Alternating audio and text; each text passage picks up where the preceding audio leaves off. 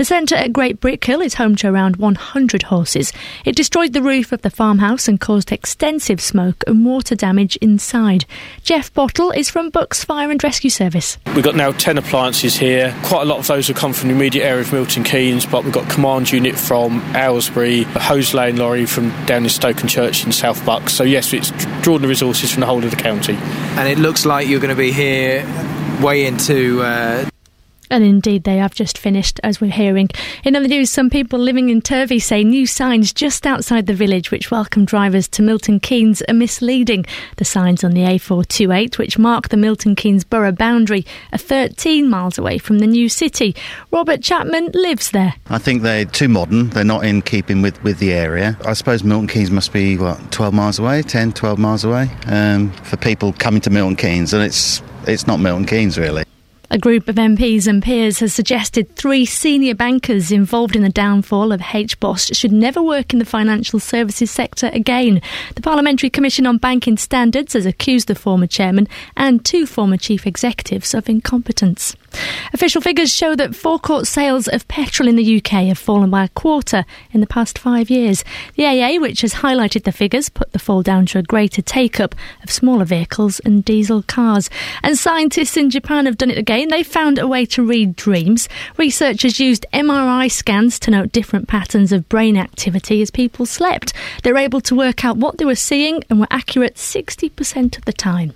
So let's turn to the sport. And Gareth Bale left the pitch on a stretcher after going over on his ankle in Tottenham's 2-2 draw with FC Basel in the first leg of their Europa League quarter-final last night. Weather, and we're going to see more of those wintry showers across many areas. Some bright sunny spells developing though this afternoon, temperatures of 8 degrees Celsius. There's more news and sport online at bbc.co.uk/3 counties. BBC Three Counties Radio, first for news.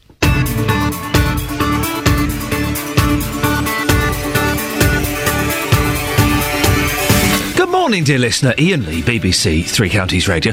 I'm a bit tired this morning. I know the breakfast host should come on and go, well, yeah, hey, honk, honk of my horn. For some reason, I'm feeling it. I'm feeling nearly 40 today. I don't know why. I had quite an early night, got the kids to bed. I should be feeling fine and dandy. It's the weekend, that's why. Maybe I'm a little bit anxious. I shouldn't necessarily share this with you, but I'm going to. Otherwise, it will just come out in the Daily Mail. Something very big and important today. I've got my speed awareness course today. I know, I was naughty. I got caught speeding in Luton, and rightfully so, I am being punished. Very, very naughty. I've got no points on my licence, so I'm off for my speed awareness. I've got no idea what to expect. If you've been on one of these speed awareness courses, can you give me a call? And I'm a little bit nervous. 08459 455 555. Other things coming up on the show this morning include... Imagine if you went to hospital to be treated for one thing, only to receive a 3-inch deep wound to your lower back. It's an incredible story, and it's what happened to one man from Shefford. We'll hear his story next. Have you seen the new signs which say welcome to Milton Keynes? Well, some of them have been placed 13 miles from the city centre. I'll be speaking to one gentleman about and finding out why he's so annoyed about it. And it's Friday. That can mean only one thing. I have a catch-up with my nanny Eileen. She's going to be reviewing this week's BBC Introducing track. If you want to get in touch, you can go to facebook.com/BBC3CR, or you can give me a call, 08459 455 555. BBC Three Counties Radio. I'm a little bit nervous about this speed awareness course. What do they make you do? Can you fail it? Is there like a quiz at the end and you it's going to be like going back to school. It's this afternoon, 12:30, and I'm a little bit anxious about it. I'm worried I'm going to end up sitting with someone naughty and we're just going to mess around and get thrown out or sent to prison. If you've done a speed awareness course, what's it going to be like? 08459 455 555. Oh, this next story is absolutely incredible. A man is still seeking answers 3 years on after receiving a 3-inch deep wound in his lower back at Bedford Hospital. The hospital acknowledge it happened in A&E after Keith Thompson from Shefford was admitted for complications to his epilepsy. He's since suffered from depression and the agony of not knowing what happened to him. Well, our reporter, Tony Fisher, has been speaking to Keith and his wife, Pam. He has epilepsy, and after so many seizures, I have to call an ambulance so they can control it, really. But once he's like that, he's just sleeping. But they can monitor him while he's in there. Mm-hmm. And he gets taken into A&E. I got a phone call on the Saturday morning to say they were taking him down to theatre. And I said, why is he going down to theatre? And they said, we found a large hole. We don't know why, what's caused it. A large hole? A large hole, yeah. Where? Well, what they said was internal. And I thought, how do you know there's an internal hole? So anyway, what they actually said to me, it could be a life or death situation. Oh, yeah. And I thought, what? So immediately, I phoned Keith's sister. He'd only gone in to monitor his seizures. Yes, yeah. It wasn't till the Sunday night, Keith was on the ward, and we found, I don't know if she was a matron or what, we said, well, what's actually happened?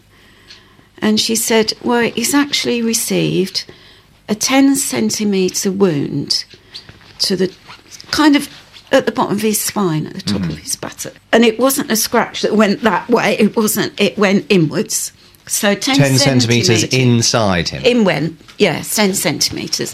Which like as if someone had plunged a knife into him? Yeah. Yeah, so I think it's about 3.5 inches, I think. So it must have been a sharp object. Oh, yeah, yes. Basically, we got told all conflicting stories. And you were told that he was wandering down the corridor with blood dripping behind him? One nurse said that 1 minute he was okay, the next minute they turned around and the bed was full of blood. Another one said they saw him walking down the corridor with a trail of blood, and another one said he climbed over the cot rails and impaled himself on a drip stand. And we also... And Keith, you don't know what you did. You can't remember. I've got no idea. It's totally blank. I think that's what dragged him down a lot, the fact of not knowing what somebody did to you. The police, obviously, they investigated, but there's no cameras in A&E, only on the doorways. And so what is the effect been, Keith, on you since this, 2009? Well, to start with, that totally dragged him down, as you can imagine. I mean, it's the not knowing what happened to you, the pain. I was in a lot of pain. And also, what I can't understand is that the fact that they even had a letter from the matron who signed it, that I don't seem to have taken that into consideration. And that letter basically acknowledged that you had received this wound in the A&E? And that I didn't have the wound when I was admitted to the hospital. Why would she sign it? To say that I didn't have a wound and they're not taking that in seriously. Well, it really is the most incredible story, isn't it? Well, in a statement, Bedford Hospital apologises for the distress caused. It says a thorough investigation, also involving the police, proved inconclusive. As a result, the Trust does not consider it can do anything more, and the matter, for them at least, is now closed.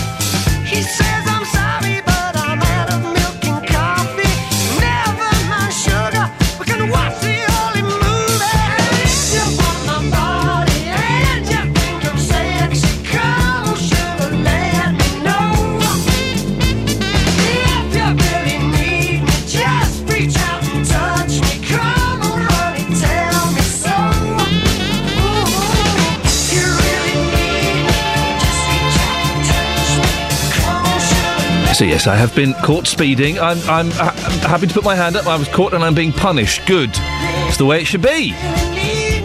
Momentary lapse of concentration resulted in me breaking the law, and rightfully so, I'm being punished. Going to a speed awareness today. I'm a little bit nervous. Is it going to be like going back to school? If you've been to one, 08459 455 555. John has texted in 81333, starting his text 3CR. It's the most boring, dragging thing in the world. I'd take my pillow if I was you. Oh, dear. I'm very tired this morning anyway. I can't fall asleep in my speed awareness. I'm very nervous about it. I'm just worried I'm going to revert to being the naughty 15-year-old schoolboy again and get thrown out and sent to prison. Does anyone go on these speed... Let's be honest. If you've ever been on a speed awareness course, it's because you don't want points on your licence, isn't it? Isn't it, really? You're not going because you're keen and eager to make yourself a better person and a better driver. You're going because you don't want to get the 3 points on your licence and you don't want your premium to go up. That's what we're all doing it for, isn't it, really? There's no one there, I've been naughty, I need to learn how to drive properly. Sign me up for that. It's because you don't want 3 points. 08459 455 555 is the telephone number if you want to give me a call. Oh, look at this, it's 6:15. Time to get the latest travel news now. Beds, Hearts and Bucks travel. BBC Three Counties Radio. The A5 in Milton Keynes has just reopened after an earlier accident, which meant the road was closed between Portway and Redmoor roundabout. That shouldn't be causing any more problems for drivers. The roadworks are continuing on the M25 that has narrow lanes and a speed restriction of 50 miles an hour between junction 23 at South Mims to 25 for Enfield. And if you're driving in High Wycombe, New Road has temporary lights up around the electricity work between Ferny Fields and Squirrel Lane. Brooke Burfitt, BBC Three Counties Radio. Thank you, Brooke. Right, 6:15. It's Friday. Yay. The 5th of April. I'm Iain Lee. These are your headlines on BBC Three Counties Radio. A man still wants answers 3 years after he discovered a 3-inch deep wound in his lower back at Bedford Hospital. Some people living in Turvey say new signs just outside the village, which welcome drivers to Milton Keynes, are misleading. And in sport, Gareth Bale left the pitch on a stretcher in Tottenham's 2-2 draw with FC Basel in the Europa League last night. The weather today for Beds, Hearts and Bucks. Wintry showers across many areas. Some bright or sunny intervals developing, although the cold breeze will continue. Maximum temperature is 8 degrees. Coming up, signs saying welcome to Milton Keynes have been placed in the surrounding villages as far away as 13 miles from the city centre. Well, one local resident is furious. We'll hear why before 6:30. BBC Three Counties Radio. Weekends on BBC Three Counties Radio. Every Sunday morning from 6. Helen Lee. The show is all about bringing people together, whatever their beliefs. I think decent people all share a common purpose, to lead happy and fulfilled and meaningful lives. Helen Lee. I'm nosy and I get to ask people I don't know lots of questions without them thinking I'm odd. Every Sunday morning from 6. Sunday mornings, always about playtime. It's true local radio and I love this place. Helen Lee. Every Sunday morning from 6. On BBC Three Counties Radio. I was debating whether to tell you all that I've got caught speeding and I'm going on a speed awareness. And I thought, well, I better have, because it'll come out at some point and then I'll fingers pointing at me. So, honesty. Speed awareness course today. I'm a little bit nervous. Alan's from Bletchley. Morning, Alan. Hello, mate, you're right. Yeah, I'm anxious about today. Have you been on one of these speed awareness? Yeah, there's nothing to worry about, mate, at all. Really? No, you just sit in there, you'll listen to what they've got to say, they'll show you a few videos. Oh. You'll sit at the end of it, you'll see a little test. You can't fail it. Oh. It's just a little test where you'll see pictures as if you're sat in the car on the computer. You'll click a mouse when you're aware of any dangers around you. That's about it, mate, to be honest. Okay. And so I don't need to take a pen or paper or anything? No, they'll sort out how you need it. There's nothing major. What? How fast were you doing, Alan, when you had to go? I think I was doing about 36 or something in a 30 mile. I was doing 36 in a 30. What is it with those guys? What's wrong with 36? It's naughty and it's against the law. So you went, Alan, didn't you? Because you didn't want to get points on your licence. That's right, yeah. It wasn't to make yourself a better human being. No, not at all. Alan, I appreciate your honesty. Thank you very much. No one goes because they want things, you know. I want to improve myself spiritually. It's because you don't want to pay a higher premium. That's what we're doing it for. I'm worried, though. There is a little test on a computer. Oh, what if I fail it? What are they going to do to me? 08459 455 555. New signs saying welcome to Milton Keynes. 13 miles from Milton Keynes. We'll talk more about it after this. She makes me laugh, she makes me cry, with a twinkle of her eye. She flies like a bird in the sky. She flies like a bird, and I wish that she was mine. She flies like a bird, oh me, oh my, I see, I sigh. Now I know I can't let Maggie go.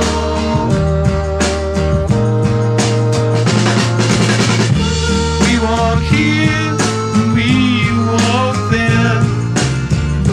People stop and people stare, 'cause she flies like a bird in the sky.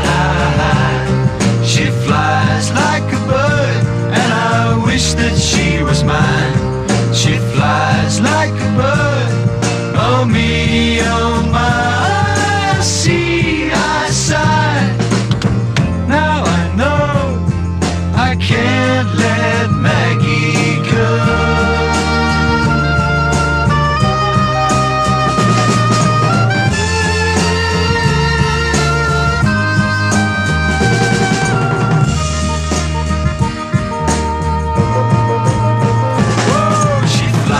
Like a bird in the sky.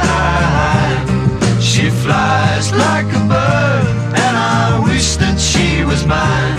She flies like a bird, oh me, oh my, I see, I sigh. Now I know I can't let Maggie go. Oh, I like that. That's nice, isn't it, Honey Bus? Can't let Maggie go. I haven't heard that for ages. Now, if you've got a story you think we should be talking about, we want to hear from you. Well, that's exactly what's happened this morning. Norman Kitchener from Lavenden has been in touch. He says signs saying, welcome to Milton Keynes, have been placed as far away as 13 miles from the city centre near Turvey in Bedfordshire. He says it's a waste of money to have signs in the surrounding villages. Well, Norman joins me now. Morning, Norman. Morning, Ian. Norman, tell me what's wrong with these signs.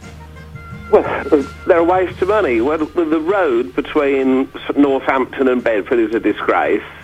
And when I was coming home the other week, I got to the boundary at Northampton. It says, welcome to Milton Keynes. Then I drive through to Turvey, through Lavenden to Turvey. The road, again, is a disgrace. Takes ages to get things done. And I get to Turvey and it says, thank you for visiting Milton Keynes.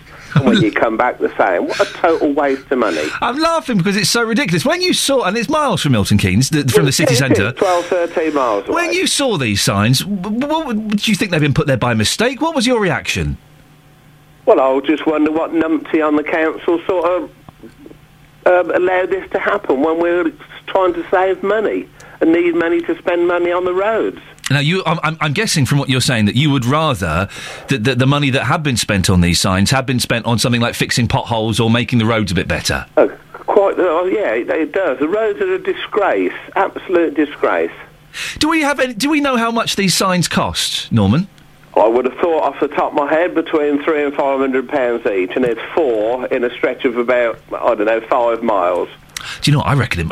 Again, I don't know. I'm just guesstimating. I reckon it could be a bit more. You got to build them, got to fit them, and I'm going to ask you a question, Norman. Is it a case that just you and people in Turvey don't want to associate yourself with Milton Keynes? Not at all. Not at all. I pay my rates to Milton Keynes, but I want the money spent in better ways. I mean, where I live, we need some trees topping down. When we rung up the council and asked this to be done, they hadn't got the money to do it. No money available. But there's money available to put up needless signs. Norman, later on in the show, we're going to speak to Milton Keynes Council, and they're probably going to argue that the signs aren't in the wrong place. They welcome people to the borough of Milton Keynes. What would you say to them, Norman? And we'll play it to them when they come on. Well, I can't see why you need welcome into the borough of Milton Keynes. We're all in Milton Keynes. Milton Keynes is well, it's not a city yet, but it hopefully will be at some stage. And Milton Keynes from us is 12, 13 miles away. Everybody knows where Milton Keynes is. It's been there long enough. Norman, I really appreciate you getting in touch with us yesterday. Thank you very much. Norman Kitchener, who got in touch with us at BBC Three Counties Radio to point this out. By the way, I got flack. He mentioned the city thing there. I got flack, I think, on Facebook for calling Milton Keynes the new city. It's not a city. Why do you call it the new city? Well, I know it's not a city, but it is. People call it the new city, don't they? That's the weird thing. So I do understand your confusion, and I apologise for that. Well, Norman, thank you very much. We wanted to find out exactly what the signs are like and where they are. So we sent our top reporter, Jessica Cooper, to have a look at them. Turvey is a typical Bedfordshire village. It's got a pub, shops, and it's surrounded by green fields. Now, just outside the village, signs have gone up saying, "Welcome to Milton Keynes." The next village, Coalbrayfield, does actually fall in the borough of Milton Keynes, but the town centre and where the shops are is still miles away. What do you think of the new signs? Well, they look really posh, but I mean, I can't understand why it's here when we're so far from Milton Keynes itself. As we're coming into Turvey, it seems weird that the sign's there. And you've just driven from Northampton to Turvey. I've just actually come from Northampton and not from Milton Keynes, but it said thanks for visiting Milton Keynes, which is a bit strange. So for people that don't know the area then and don't know if they're in Milton Keynes or not, what do you think about those signs? It's a bit misleading, isn't it, really? As if we've all just come from Milton Keynes when we haven't really, have we? A lot of us. I mean, it's just strange to see the sign there. Such a big sign as well, which must have cost quite a bit of money. I think they're too modern. They're not in keeping with the area. It doesn't bother me what they say, really, but technically, for me, that sign should say Buckinghamshire and not Milton Keynes. And for people coming to the area who maybe don't know it very well and they drive through that, do you think that it seems like they've arrived in Milton Keynes? That would be confusing, really. I suppose Milton Keynes must be 12 miles away, 10, 12 miles away for people coming to Milton Keynes, and it's not Milton Keynes, really. We need to clutter up the countryside with more signs. Where if people know where Milton Keynes is, it's irrelevant, really. They're so far away from Milton Keynes. You might as well be saying welcome to Northampton or Birmingham, so no, I don't see any point in having them. I suppose the person who put them up might argue that actually it's publicising that you're in Milton Keynes Borough and you're getting it towards the direction of Milton Keynes. Do you kind of see that point? No, why don't they say welcome to the Borough of Milton Keynes, or you are X number of miles from Milton Keynes?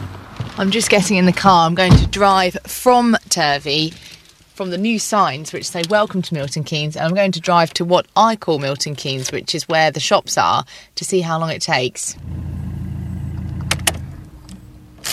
So 20 minutes and 13 and a half miles after I passed those welcome to Milton Keynes signs just outside of Turvey, I have arrived in central Milton Keynes at the shopping centre. And on the way here, incidentally, I passed another sign which said Milton Keynes Borough and New City, but that came 10 miles after Turvey. So it seems when you pass the new signs outside of Turvey saying welcome to Milton Keynes, you're actually being welcomed to the borough of Milton Keynes, and you definitely aren't that close to Milton Keynes itself. Well, that's our reporter Jessica Cooper. What do you think? Do you think the signs are misleading? You can go to the Facebook page and have a look. Facebook.com/BBC3CR. Gina's been there already. You a keen, Gina? I saw one last night just outside Bedford. I had to look twice. Really? Do we need money wasted on these so many miles out of Milton Keynes? And some of you have been tweeting at BBC3CR. Michael Horn says, perhaps adding a simple city centre 13 miles would solve the problem. Look, there's even a space for it. There is. There's a weird sort of little bonus sign underneath that's blank. What's that for? Chris Knox says it's the MK version of an invasion. It will merge all towns and villages and make them all modern. Adam says, no more misleading than the arrivals at Luton Airport, which say welcome to London. Yeah, you would be disappointed, wouldn't you, if you're a Japanese tourist and you arrived at London Luton. Well, how do I get to London? You were miles away, mate. How much in a cab? It's going to cost you a few quid. We're nowhere near London. And Andrew Collins says, no surprise, a few years ago they wanted Milton Keynes to be part of the name of Luton Airport. Have a look at these signs, facebook.com /BBC3CR. What do you think? Are they misleading? We'll be speaking to someone from Milton Keynes Council a little bit later on in the show to get their opinion on it. Right, 6:20. I can't speak today. I might go home early. Here's the travel news with Brooke. Beds, Hearts and Bucks travel. BBC Three Counties Radio. Good morning. Traffic is coping well across the three counties. Light traffic on my cameras on the motorways, the M25, M40, both flowing freely. There are roadworks that might cause delays late, including in Wealdstone High Road has gas main works at the junction for Risinghome Road. Also over in St Albans, Folly Lane, that has works on the water mains near the junction for Westview Road. No problems reported on the trains, not too bad at all. Brooke Burfitt, BBC Three Counties Radio. Brooke, thank you very much indeed. 08459 455 555. We're talking speed awareness. And we're talking these Milton Keynes signs that are 13 miles away from the city centre. 08459 455 555. Getting beds, hearts and bugs talking. This is BBC Three Counties Radio. Good morning. With the headlines, I'm Serena Farrow. A man still wants answers 3 years after he discovered a 3-inch deep wound in his lower back at Bedford Hospital. Elsewhere, around 40 firefighters were called to an equestrian centre near Milton Keynes last night. It destroyed the roof of the farmhouse and caused extensive smoke and water damage inside. Some people living in Turvey said new signs just outside the village which welcome drivers to Milton Keynes are misleading. And official figures show that forecourt sales of petrol in the UK have fallen by a quarter in the past 5 years. We'll have more from our reporter Justin Dealey in the next half an hour on that. That's the news. Let's move on to the sport now. Beds, Hearts and Bucks Sport. BBC Three Counties Radio. So Tottenham came from 2 goals down to secure a 2-2 draw against FC Basel in the first leg of their Europa League quarter-final last night. Emmanuel Adebayor and Sigurdsson scored to put Spurs back in the tie, but the draw did come at a cost. Gareth Bale is, as I speak, being loaded onto a stretcher and about to leave the field. They've already lost Aaron Lennon and William Gallas to injuries tonight, and Gareth Bale, this could have a huge impact on Tottenham's close to the season. Meanwhile, the other sides who are in action, Chelsea, they've put themselves in a good position to reach the last 4 in the Europa League. That's after they beat Rubin Kazan 3-1. Newcastle, though, are facing elimination after they lost 3-1 at Benfica. Moving away from football, and today is day 2 of the Grand National Festival at Aintree. The racing yesterday was overshadowed by the death of the horse Battlefront, who died after being pulled up by jockey Katie Walsh during the Fox Hunters chase. And Great Britain's men's tennis players are in Davis Cup action against Russia in Coventry later on today. BBC Three Counties Radio, more from me at 7. Across beds, hearts and bucks, this is Iain Lee on BBC Three Counties Radio. Another thing about those signs, it's all in lowercase. When did we stop using capital letters for names of things? No, for goodness sakes, how hard is it to press the shift key? Facebook.com/BBC3CR. This is Iain Lee, BBC Three Counties Radio. Coming up between now and 7 o'clock, North Korea has threatened military action against the United States, resulting in a significant increase in tension between the two countries. We'll be finding out the latest on that situation. And forecourt sales of petrol in the UK have fallen by a quarter in the past 5 years. Well, has the high cost of petrol forced you onto public transport? I drive a lot less than I used to. I mean, I drive to and from work because I have to, but otherwise, I get the bus. Reporter Justin Dealey has been finding out about this. Have you been using less petrol because of the increase in prices? 08459 455 555. Here's Adele. I heard that you're settled down, that you found a girl and you're married now. I heard that your dreams came true. Guess she gave you things I didn't give to you. Old friend, why are you so shy? Ain't like you to hold back or hide from the light. I hate to turn up out of the blue uninvited, but I couldn't stay away, I couldn't fight it. I had hoped you'd see my face and that you'd be reminded that for me it isn't over. Never mind, I'll find someone like you. I wish nothing but the best for you too. Don't forget me, I beg. I remember you say sometimes it lasts and loves, but sometimes it hurts instead. Sometimes it lasts and loves, but sometimes it hurts instead.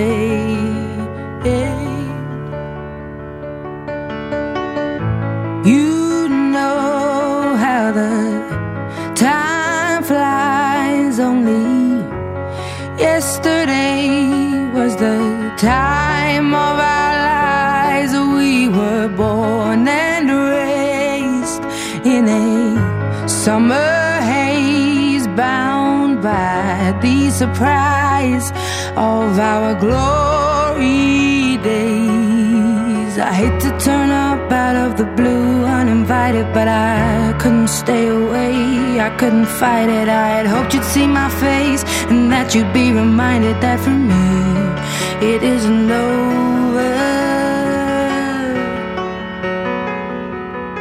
Never mind, I'll find someone like you.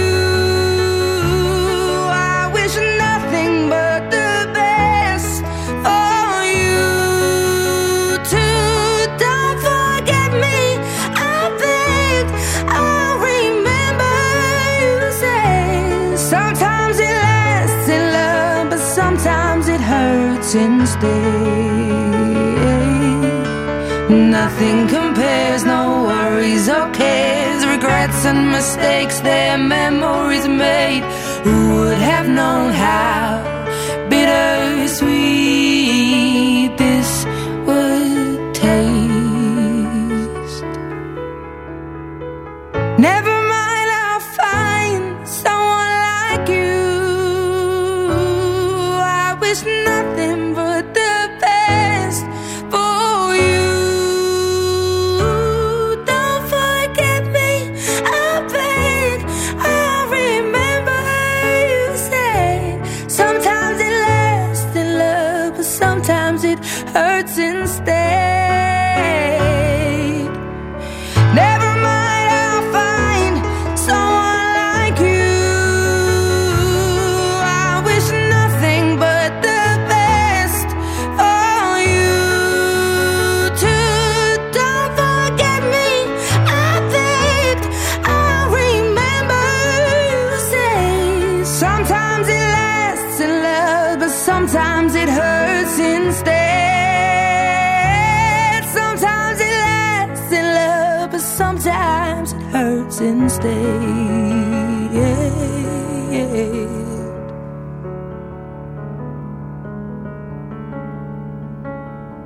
Morning, this is Iain Lee, BBC Three Counties Radio.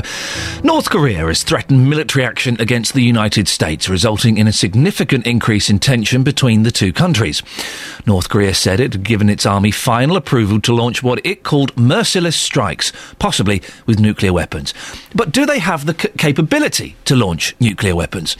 Paul Rogers is Professor of Peace Studies at Bradford University. Morning, Professor. Good morning, Iain. How likely is it that North Korea could launch a nuclear strike? It's very unlikely. The North Koreans do not appear to have got that far in terms of trying to miniaturise nuclear systems to the point where they'll get them on what's called the front end of a missile. The United States is not of the view, and this, as far as one can tell, concerns all the intelligence agencies, is not of the view that North Korea has got that far, and it could be some years away. But that doesn't mean that the rhetoric isn't very dangerous, and I think the overnight statement, another statement by the UN Secretary-General Ban Ki-moon, is spot on. He says this is the kind of circumstance where things can get out of hand. We're not facing a nuclear war at present, but we're certainly facing the risk of a crisis to what could be a very dangerous conflict. So if not nuclear, what weapon capability do they have? Most of their weapons are basically relatively short range. They do have a wide range of sort of battlefield missiles. They have very large numbers of tanks and mobile artillery. I have to say the South Koreans are incredibly well armed themselves with much more modern weapons. But one of the problems for the South Koreans is that their capital city is really quite close to the North Korean border. So is a major port in Incheon. So if there was any kind of conflict, the civilian casualties could be very high. As far as longer range action by the North Koreans, it's not clear how successful their missiles would be. They've had many false alarms and accidents in launches, things just going wrong. But they probably do have a capability to launch some conventionally armed missiles at Japan, South Korea, and quite possibly, just possibly even as far as Guam, which is a big American base a couple of thousand miles away.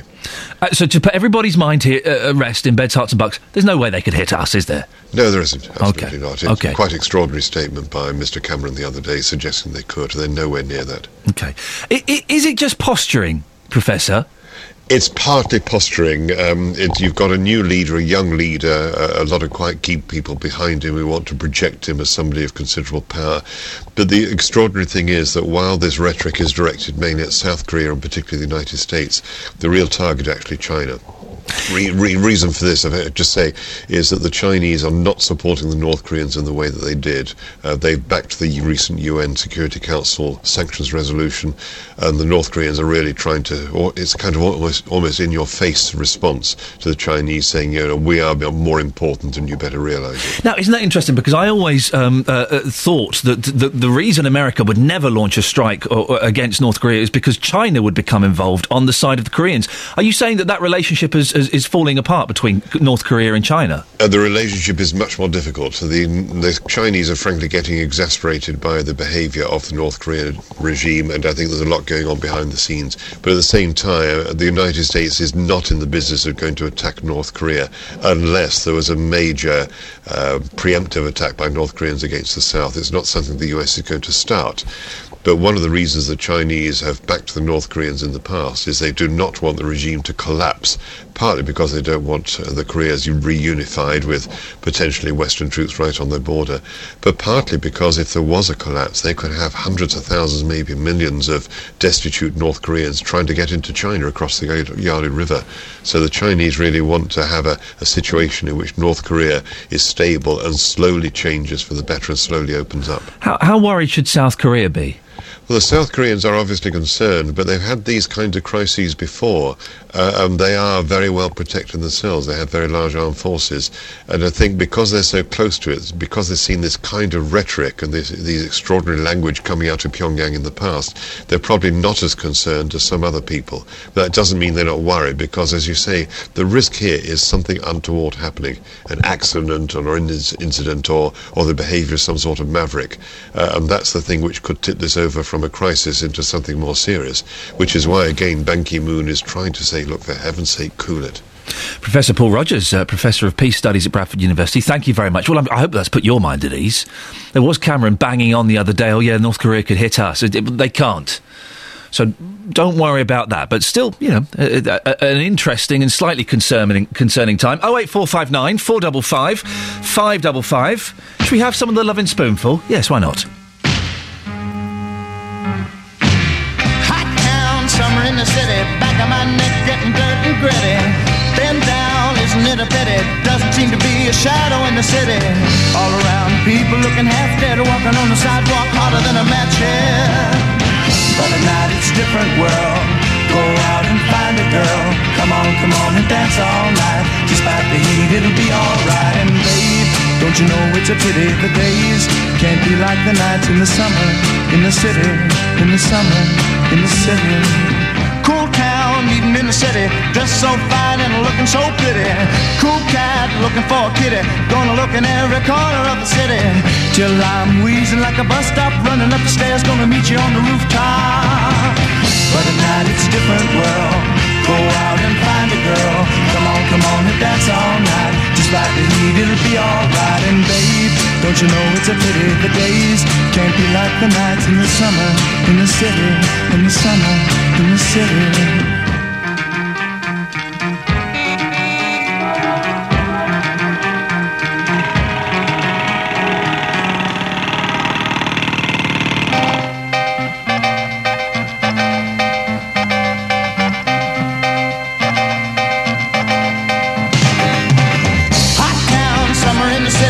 back of my neck getting dirt and gritty.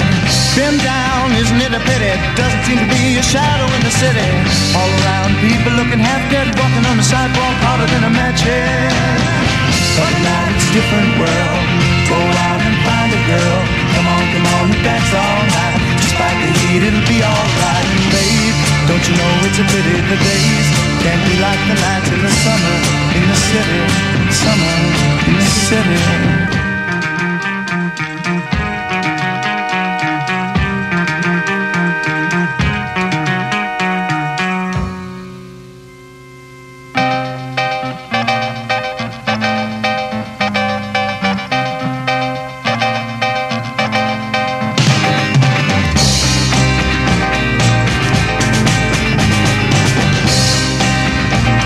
The Loving Spoonful.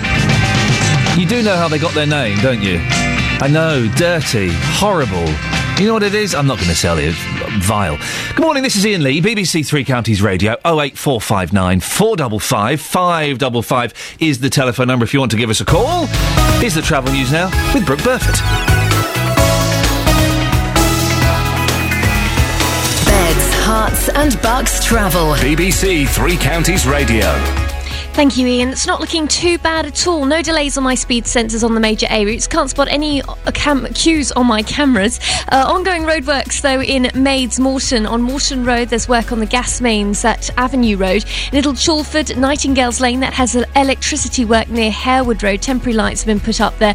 That might cause problems for you later. Apart from that, though, it's all looking good. Brooke Burford, BBC Three Counties Radio. Thank you, Brooke.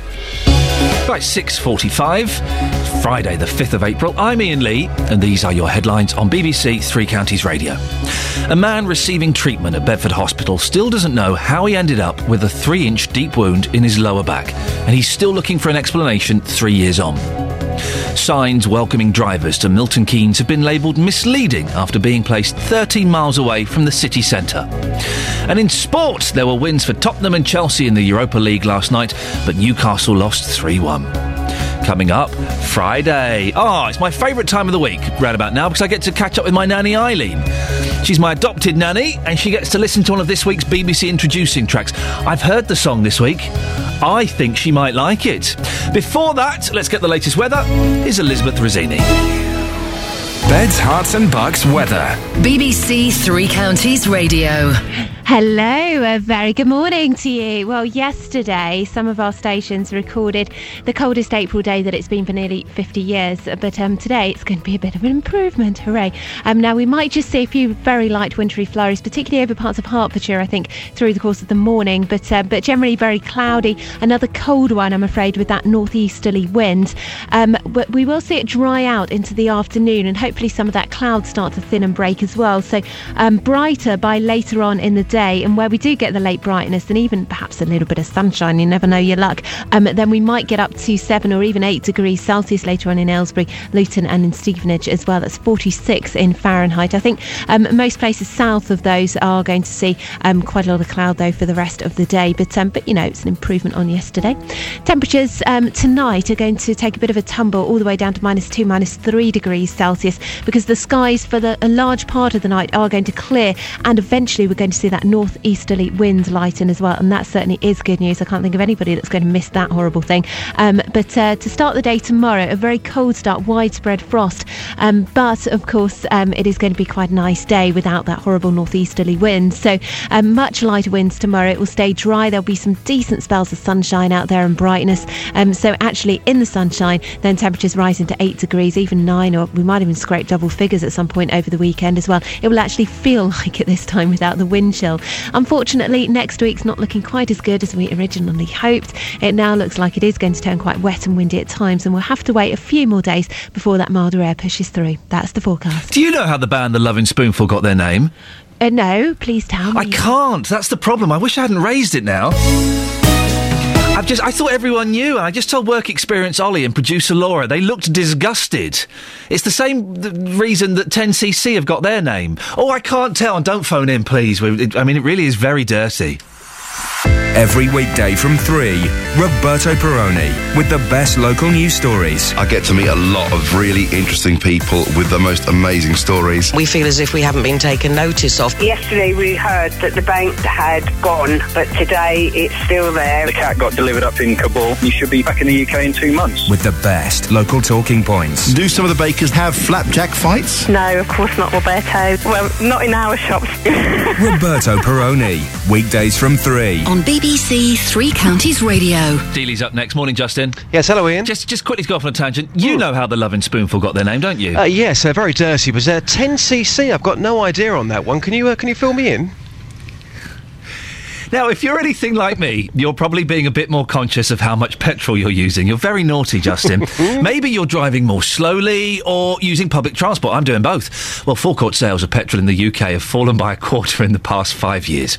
Our reporter, Justin Dealey, has been finding out what impact the high cost of petrol is having on you. Is that right, Justin? That is right. I was very naughty there. Sorry, Ian. I'm surprised by this personally. I'll tell you why. Because whenever I've spoken about this in the past, people say to me the price of petrol, very, very expensive. But, of course, people do still need their cars. I mean, in saying that, this report is saying that sales of diesel have in actual fact gone up. Right. I've been talking to people in Luton about the cost of fuel and what impact that is having on their lives, and this is what people have had to say. Marilyn, petrol sales are down. In terms of yourself and your family, have you started using your car less now? Yes. We use it to go to work and take my daughter to the hospital, but that's it. We can't afford to take it on holidays or days out or even go shopping. It's all buses now. Buses and walking. I mean, that must make you feel pretty bad because you were using your car a lot more before. Now, a lot more effort involved for you and your family. Yeah, just a bit, because I can't even go and see my other children that are in Oxford and that. So, yeah, it makes it hard. Very hard. Now, Maureen, you don't drive, but it's got nothing to do with fuel prices. You got all the way to your test and you said, I'm not doing this because there's too many idiots on the road. Is this correct? That's correct. And genuinely, right to the end, and you thought, no, not doing it. Don't want to do it, no. You got to have eyes everywhere and there's just too many people doing stupid things and I didn't want to risk it because I've got children. And that was 18 years ago. You're about to jump on the bus now. Would you ever consider getting a car again? No, I'll go with my husband. I'm on a second pair of eyes for him. Now, madam, you don't own a car yourself, but your family are struggling with the price of petrol. Tell us more about that. Yeah, definitely. One person working in the family and having 3 children, you know, food comes first. But no, they do. And obviously not going out and about and seeing regular people in the family like we used to. So your children saying to you, sorry, Mum, I can't come and see you because the petrol prices are too much? Not so in so many words. So in the end, I often, at least once a month, give them petrol money so they can get out and about with 3 children because you can't stay in, especially in school holidays. It's a sad state of affairs, though, isn't it, when you're having to do that? Absolutely. Well, a lot of people, they're changing the way they travel, Justin. Yeah, couldn't quite believe that, I have to say. I didn't really know what to expect this morning. Very, very sad there. One lady saying she can't go and see her daughter. Another lady saying, well, my daughter won't admit it, but I know she's struggling with the price of petrol, so I'm giving her petrol money at least once a month so she can go out with the kids. One of those people mentioned the idiots on the road. I'm one of those idiots on the road. I've got speed awareness today. I didn't want to say anything, but fascinating. When 18 years ago, even back then, she was saying, I got all the way to my test and I thought, you know what, I don't want this because I want to be around, I want to live my life. I feel like if I pass my test and I go on the roads, it's too dangerous for me. Incredible. Are the roads too dangerous, do you think, Justin? I mean, I don't think so personally, but clearly that lady does. OK, Justin Daly, excellent stuff. We'll speak to you later on. Thank you very much. What do you think? The road's too dangerous? And are you changing your driving habits because of petrol is expensive? I drive a lot slower now. A lot slower. You save a fortune. Save an absolute fortune. I can't quantify that, but you do save a lot of money. And I get the bus or walk wherever I can. The buses where I've moved to aren't that good, to be honest, so I kind of walk a lot. 08459 455 555. Have you changed your driving or your travelling habits because of the increase in petrol? It's kind of gone down a little bit, but it's still quite pricey. Now, BBC Introducing supports the unsigned, undiscovered and upcoming musicians from the 3 counties. If you're making music, you can upload your best tracks and get it heard on the BBC by going to bbc.co.uk/introducing. Well, your song could get played on the radio, or more excitingly, it could become part of the new phenomenon. It could be reviewed by my adopted nanny Eileen. Good morning, my dear. Good morning, Ian. How have you been this week, nanny Eileen? Very well, thank you. The weather's put a stop to me gallop a bit, but It's flipping cold, isn't it? It is, but wasn't Wednesday lovely? The sun shone. The sun was nice, but it's deceptive because you think, oh, I'll go out and have a little stroll. It's still very chilly out there. Yeah, you're quite right. So, quite right. Did you have a nice Easter, Nanny Eileen? Very quiet, but very nice. Did you get any Easter eggs? Oh, yes, I got my Easter egg. Good for you. But the one thing that annoyed me was that I can't watch live Formula One. I'm cross about that. Why can't you watch it? Because it's on Sky now. Oh, nuts. It's on the Sky, isn't it? BBC lost it. Yes. Does that, and what's I never got the fascination with watching rich millionaires driving really fast.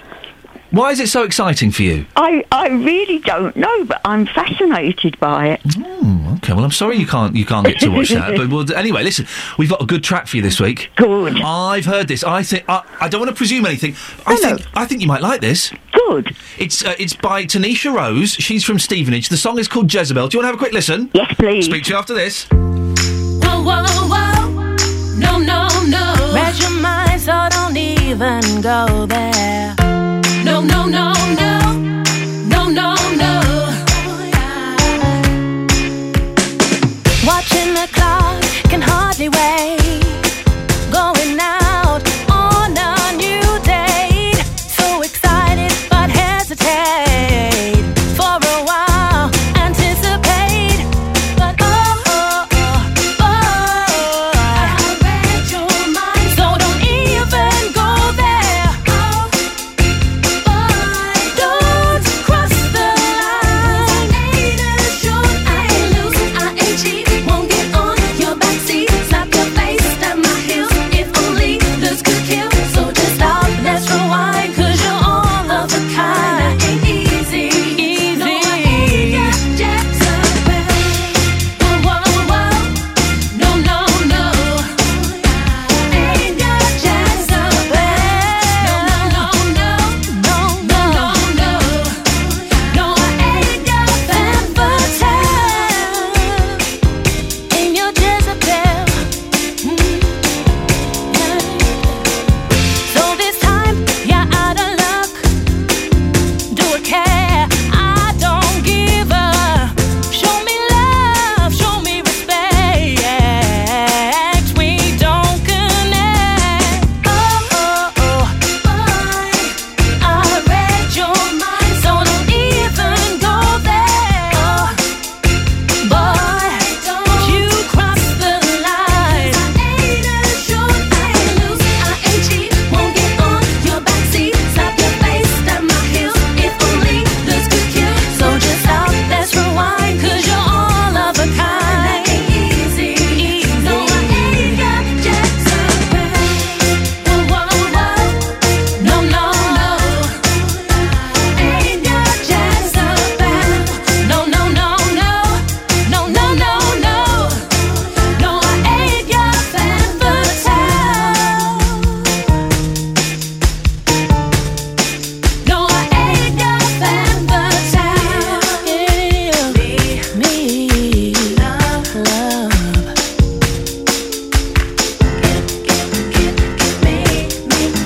Well, that's our BBC introducing track of the week. It's called Jezebel by Tanisha Rose from Stevenage.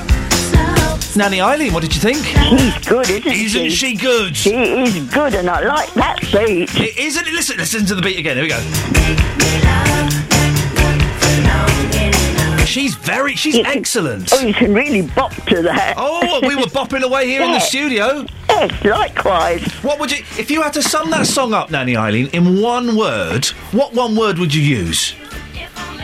Lively. Very lively. You can't say any fairer than that. I did enjoy that. And she sent me a tweet in the week, and I have to say, and this is irrelevant to the music in the 21st century. Yes. She's a stunner as well, Nanny Eileen. Is she? Okay, I'm going to put my money on this. I reckon that she will be in the top 10 on Top of the Pops by the end of this year. Brilliant. Yeah. Oh, we'll watch her climb. We will watch. Oh, yeah, we will watch her climb. Yes. And hopefully we'll get tickets to her backstage concert when she does a gig at the O2 or something. Oh, wouldn't that be fun? We'll see if we can sort it out.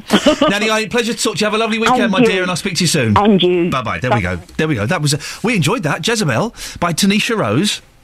Fantastic stuff. I think that's superb. But what do I know? As I'm a very old man. But Nanny Eileen loved it, and she described it as lively. 08459 455 555. There's kind of a driving theme to the show today.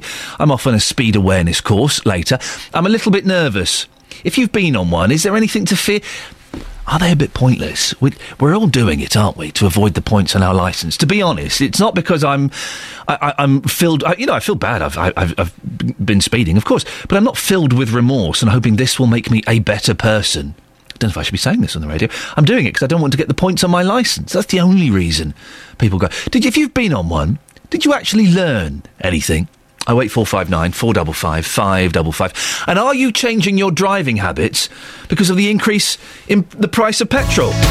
We'll discuss more after the travel with Brooke Burford. Beds, Hearts and Bucks travel. BBC Three Counties Radio.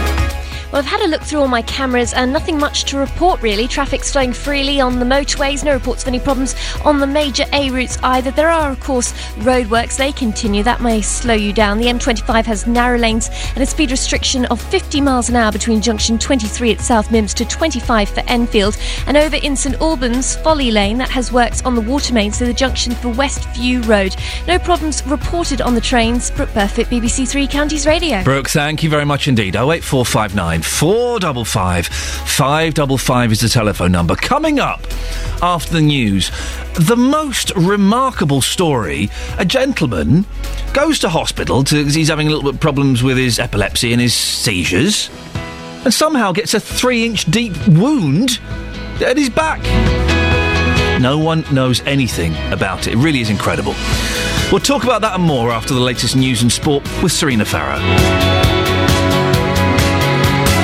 Getting beds, hearts and bucks talking. This is BBC Three Counties Radio.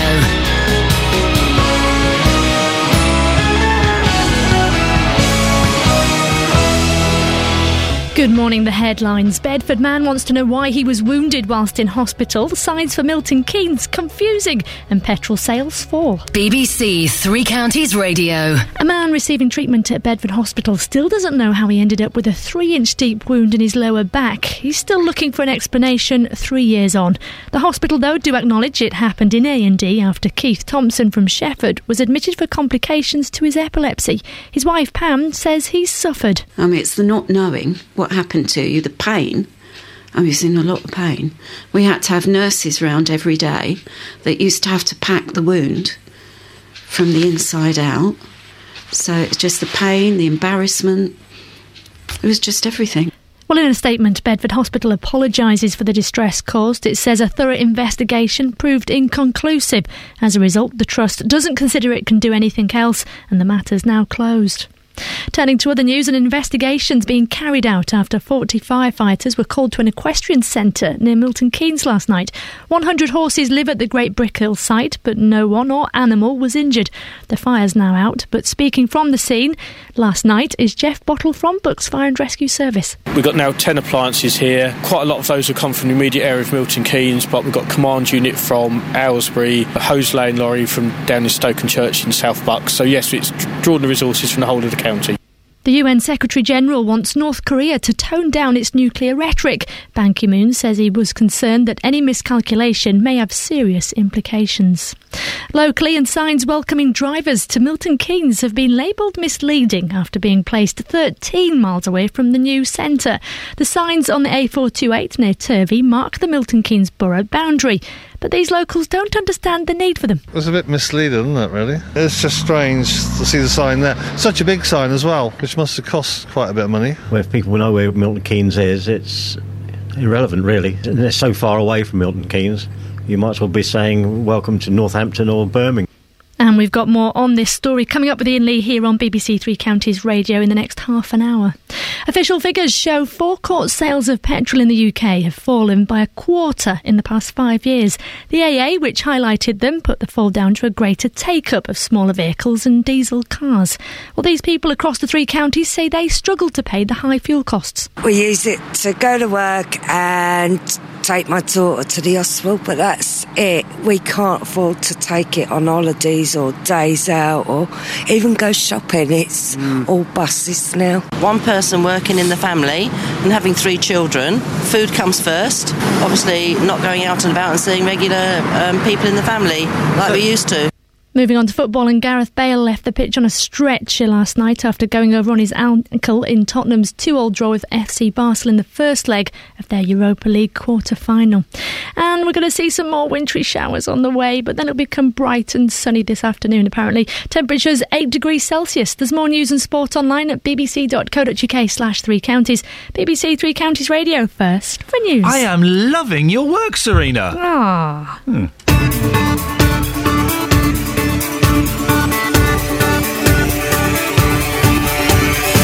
Good morning, this is Iain Lee, BBC 3 Counties Radio.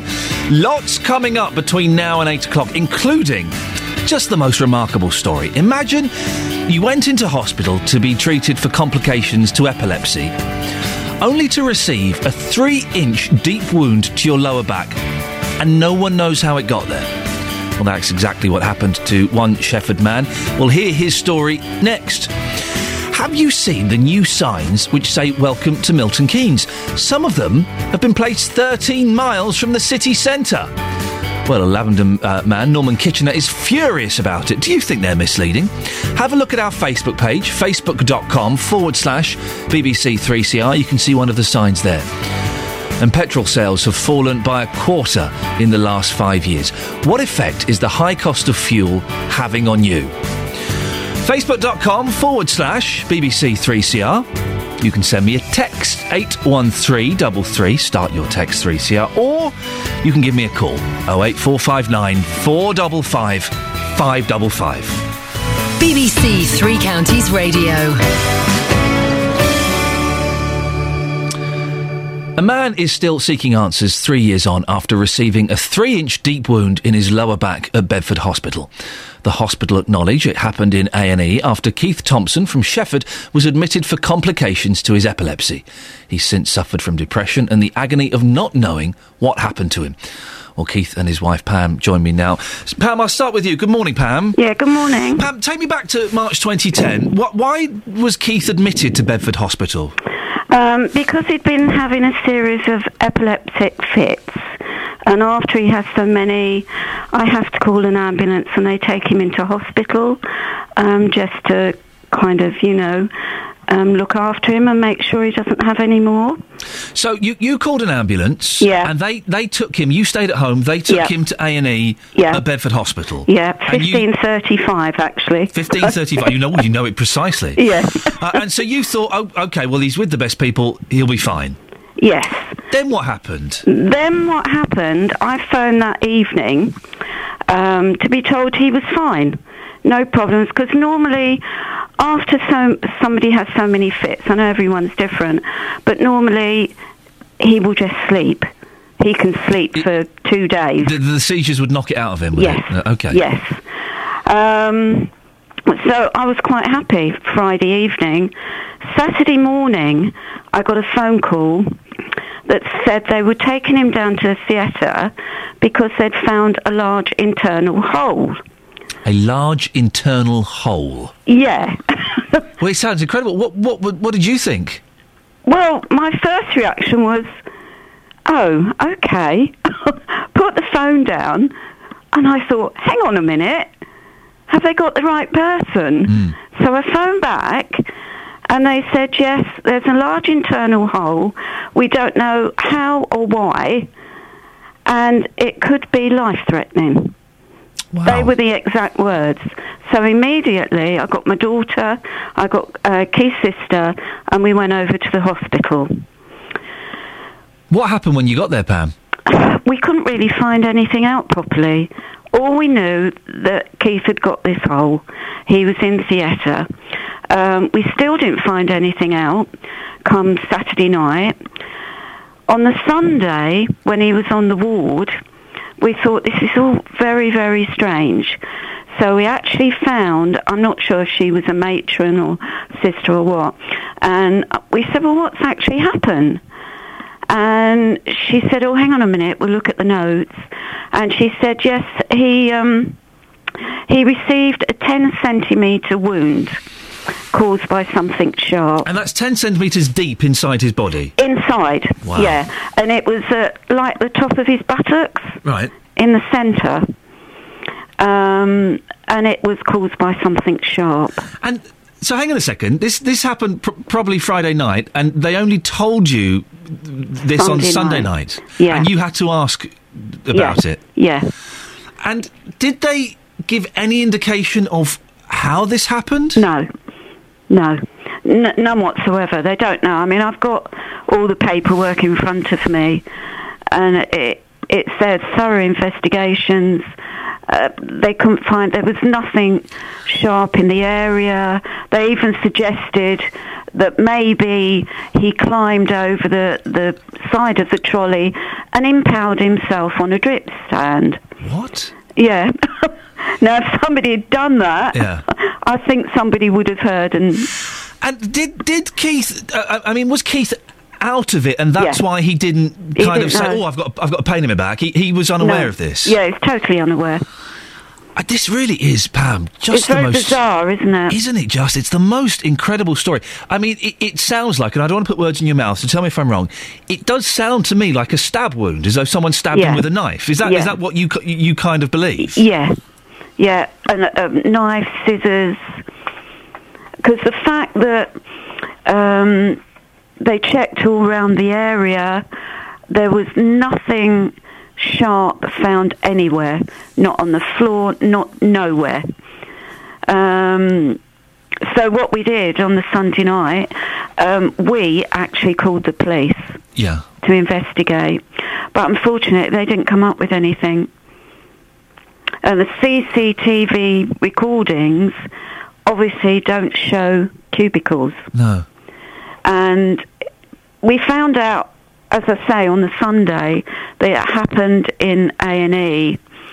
It actually happened at 17:55, when one of the nurses say they saw him walking down the corridor with blood dripping down from his back. Let's just clarify. This happened 3 years ago. He's fine physically as a result of this, isn't he?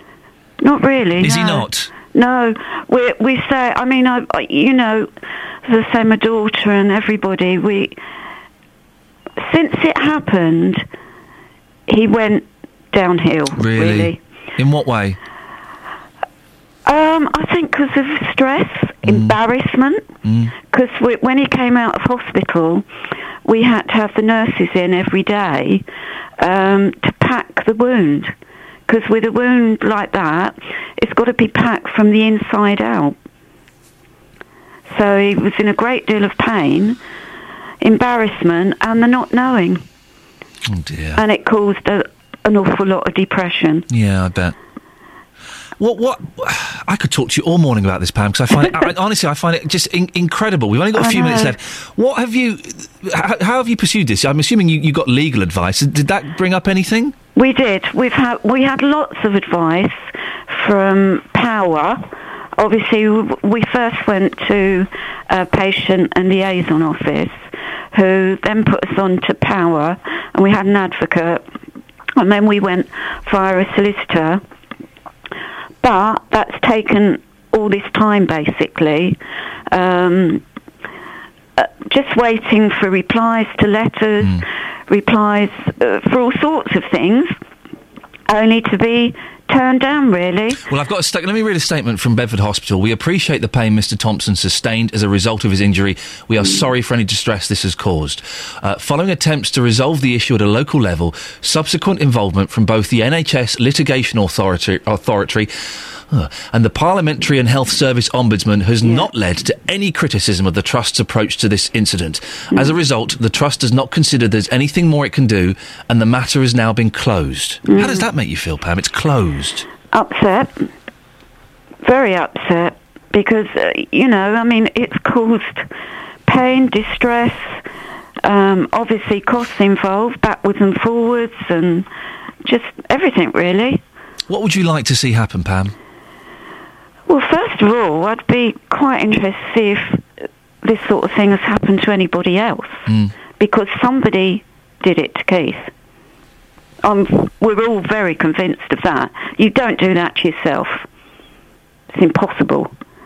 So somebody did it. So whether or not it's happened to anyone else, I don't know. Pam, listen, I know Keith's not particularly good at hearing, but can I have a quick word with him? Yeah, Thank you very much. Hang on. Not good at hearing. The phrase is hard of hearing, I believe. Good morning. Morning, Keith. This is Iain Lee on BBC Three Counties Radio. Can you hear me okay? Yes, I can. Keith, this story is incredible, and I'm so sorry for all the distress you've suffered. How has it affected you since leaving the hospital? You wouldn't imagine how it has affected me. I haven't got over the depression and the stress even now after all this time. It's caused a lot of problems family-wise. It's virtually split my wife up 2 or 3 times because of the arguments and things we've had, because I haven't been able to let things drop. And I don't really know what to do, because I do feel that my wife does need a little bit of help as well on this, because she has done all the work right from the word go. She's done all the paperwork. We have all the dates, times, etc. And it's all in black and white, and we have it all in front of us. And I can't see why we would actually turn down for any sort of compensation. Well, Keith, Bedford Hospital have told us that as far as they're concerned, the matter's now closed. How does that make you feel? Absolutely terrible. I'm absolutely disgusted. And I don't see if you can get something signed from the hospital saying when I was admitted to the hospital I had no injuries, how they could say the matter's closed. Keith, can I ask, are you seeing your doctor? Have you spoken to a counsellor or anyone to help you get through this tough time? Well, because of the pain and things I'm still suffering now, I do visit the doctor fairly regular. But there's only so much they can do. I'm still taking pills even now, painkillers. In actual fact, I'm due to make an appointment today for the doctors again. Would you consider going to see a counsellor or someone to just have a chat through all of this? Yes, definitely. Would you have a word with your doctor and ask if he could maybe arrange an appointment to see a counsellor? Because it does sound like you talking to someone else who perhaps isn't your wife might be quite helpful for you. Yes, certainly. I'll gladly do that today if I can get to see my own doctor, which is not always possible. No, it's not always possible. Keith, have a word with your doctor. If you feel that's the right thing for you to do, it might be helpful, and I'm sure they'll be able to help. Can I have a quick word with Pam again, Keith? Yeah, certainly. Thanks very much for your time. No problem. Thank you very much. Oh, dear. Thank you. Bye. Thank you, Keith. Hello, Pam. Listen, Hi. you're both obviously still suffering and in a lot of pain, and I just suggested that maybe Keith might find it helpful if he spoke to a counsellor or someone. I don't know if that's something you'd like. Did he do that? He did. They had a trauma counsellor, but to be honest, he said it made him feel worse. Really? Yeah, well, it brings it all back, doesn't it?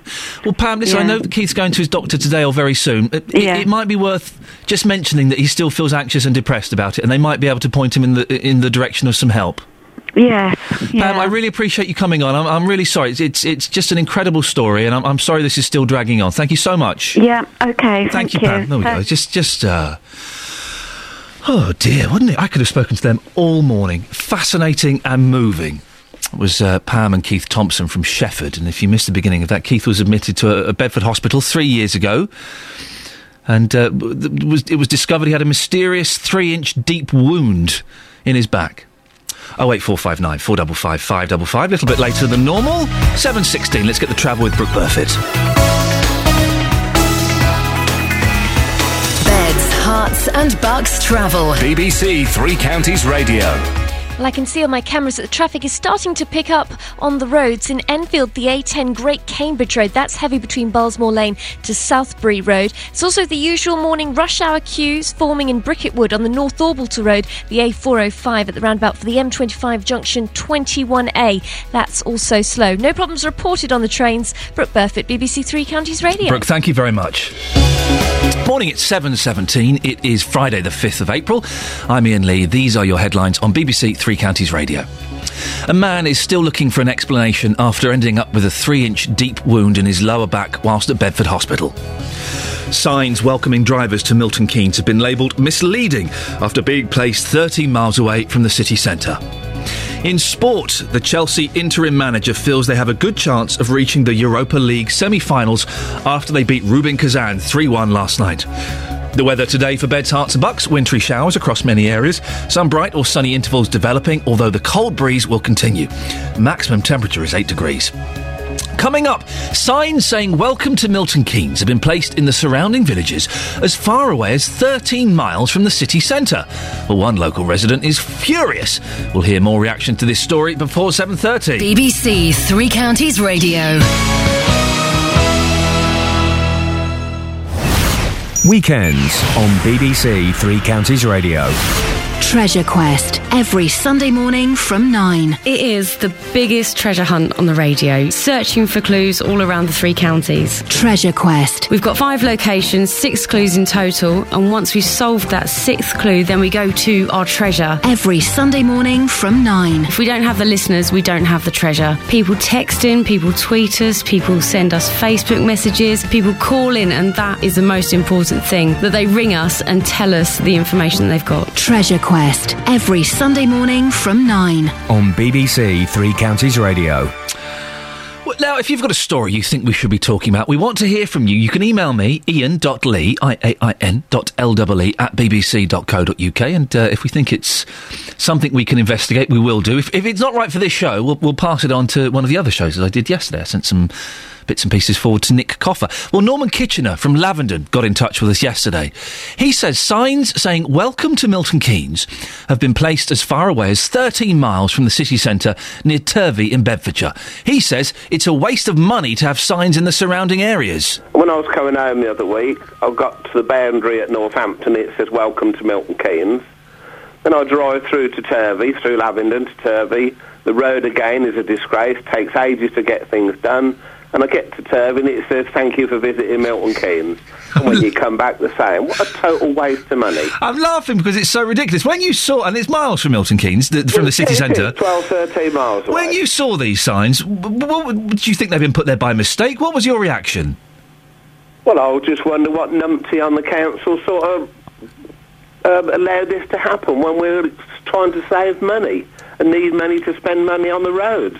Now, I'm guessing from what you're saying that you would rather that the money that had been spent on these signs had been spent on something like fixing potholes or making the roads a bit better. Yeah, it does. The roads are a disgrace, absolute disgrace. Well, we sent our reporter Jessica Cooper to have a look at the signs. Turvey is a typical Bedfordshire village. It's got a pub, shops, and it's surrounded by green fields.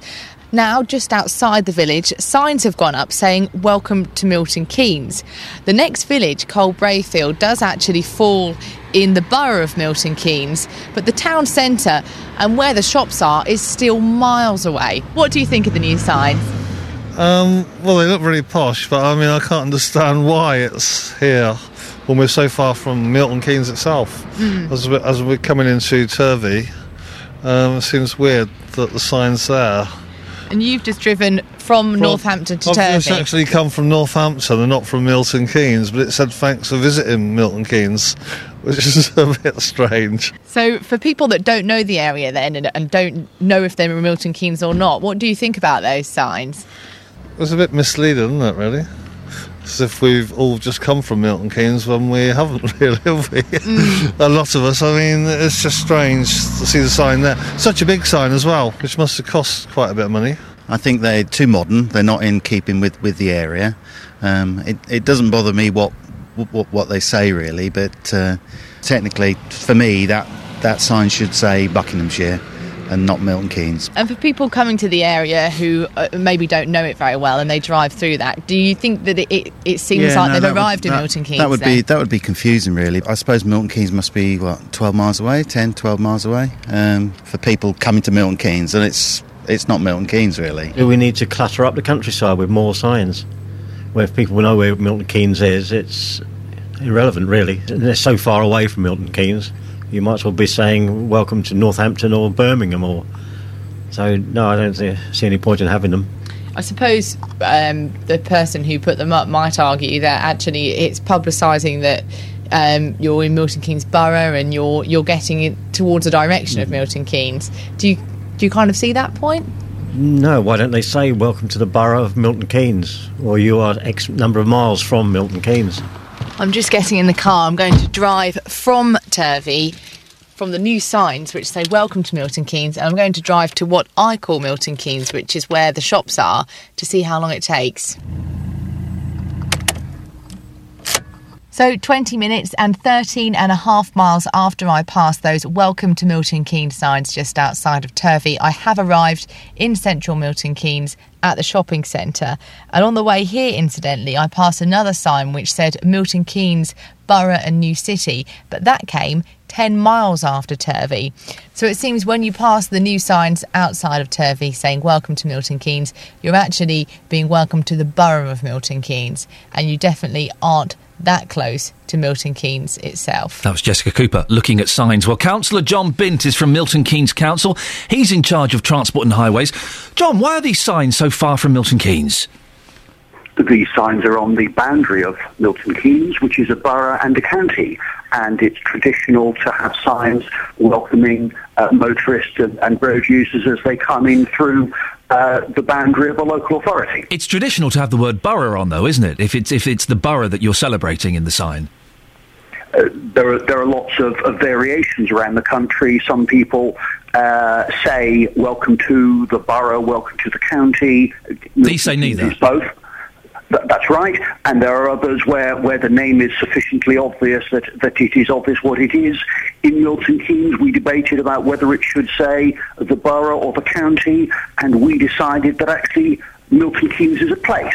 It's a bit misleading, though, isn't it, John? It could be perceived as being a little bit misleading, because I think the majority of people we've spoken to anyway, view Milton Keynes as the new city, in inverted commas, the town, and that to have it 13 miles away from the town is it seems a waste of money. No, I don't think it's a waste of money at all. I think, as I say, it's traditional to welcome people when you come into the borough or the county area to know the place that you have arrived at. But people you are a long way from the city, but you are within Milton Keynes, the place. How much do the signs cost? We're incredibly proud of. They cost slightly under £1,000 each, and if you work on the lifespan of the previous ones, that works out as under 15 pence per sign per day. How many signs have you put up? About 16 of them on the principal roads into Milton Keynes. £16,000 worth of signs, 13 miles away from the city centre. There are people, including callers to this show, who think that in times of austerity, having up a sign that could be perceived as misleading is a complete waste of money. No, this isn't. This is welcoming people to Milton Keynes. Every other authority does the same thing. At all those points where people have said, well, why are we welcoming people to Milton Keynes? If you face the other way on the road, you will find that there is a similar sign describing the fact that that's the boundary of Northamptonshire or Buckinghamshire or whatever. So it's entirely appropriate, very traditional, and I think 15p per sign per day can't be accused of being inappropriate John, use of money. What would you say to the people who've been in touch with us, including Norman Kitchener from Lavenden, who say it is a waste of money? What would you say to Norman? Signs have existed at the boundary of places for ages and ages and ages. These have been replaced. They are more modern. They are in keeping with the information that we provide on signage elsewhere in the area. And if people didn't know that they'd come into Milton Keynes at that point, well, hey, the sign has served a useful purpose, drawing this to their attention. We are incredibly proud of our rural areas of Milton Keynes. People are entitled to know when they've come into Milton Keynes, the place. I accept the fact that Milton Keynes, the place, spreads all those miles away from Milton Keynes, the shopping centre. But there is more to Milton Keynes than the shopping centre. There is the whole of those rural areas. People are coming into it. They're entitled to know, be proud of our rural areas. Do you think people on the boundary in places like Turvey want to associate themselves with Milton Keynes? I think they expect to get services from Milton Keynes. I think lots of them get jobs in Milton Keynes. I think that they get the benefit of the prosperity that Milton Keynes So they have to put up with the signs. I don't think it's a case of putting up. I think it's If they look on their birth certificates, if they were born in the last 10 years, it will say they were born in Milton Keynes. I think we should be proud of our rural areas. We've not. I must say, we've not had anybody under the age of 10 complaining. So your point is taken. The one thing I've noticed, John, is there's a gap at the bottom of the sign. What's that for? Are you going to add more information? There's a facility there for putting up a secondary message. So, for instance, lots of occasions there are winners of Britain in Bloom, or home to Red Bull Racing, or the MK Dons, or whatever else may be appropriate on a from time to time basis. How much do those extra signs cost to put up about the Britain in Bloom and things like that? We try to have those based on a budget if and when the occasion demands. But the fact that the metal is effectively up there and simply a secondary message can be put on at much lower cost than if that space hadn't been installed. And one final question, John. You've been very patient. I appreciate it. One bugbear of mine is when people don't bother to press the shift key. Why haven't you got capital letters for Milton Keynes? It looks awful. Use capital letters. It's a place name, John. I understand the concept of capital letters, and that would have had my vote as well. However, the modern style without capital letters is part of a branding style that has been developed as part of a theme that's called the Amazing Milton Keynes imagery and type fonts and logos and all the rest of it. It wouldn't have been my choice, but it is the choice, and we are being consistent with it. So it's consistent with other signage that other people will be using in other parts of the borough. John, I appreciate your time this morning. Thank you very much. That's Councillor John Bint from Milton Keynes Council. He's in charge of transport and highways. He puts up a pretty good argument, I think. What do you think? Have a look at the signs on our Facebook page. OK, facebook.com/BBC3CR. £1,000 each. John claims it works out, if they sustain as long as the last signs, 15 pence a day. There's 16 of them. £16,000. Is it a good use of money, or is it misleading? Facebook.com/BBC3CR, or give me a call, 08459 455 555. Here's the travel news now, Brooke Burford. Beds, Herts and Bucks travel. BBC Three Counties Radio.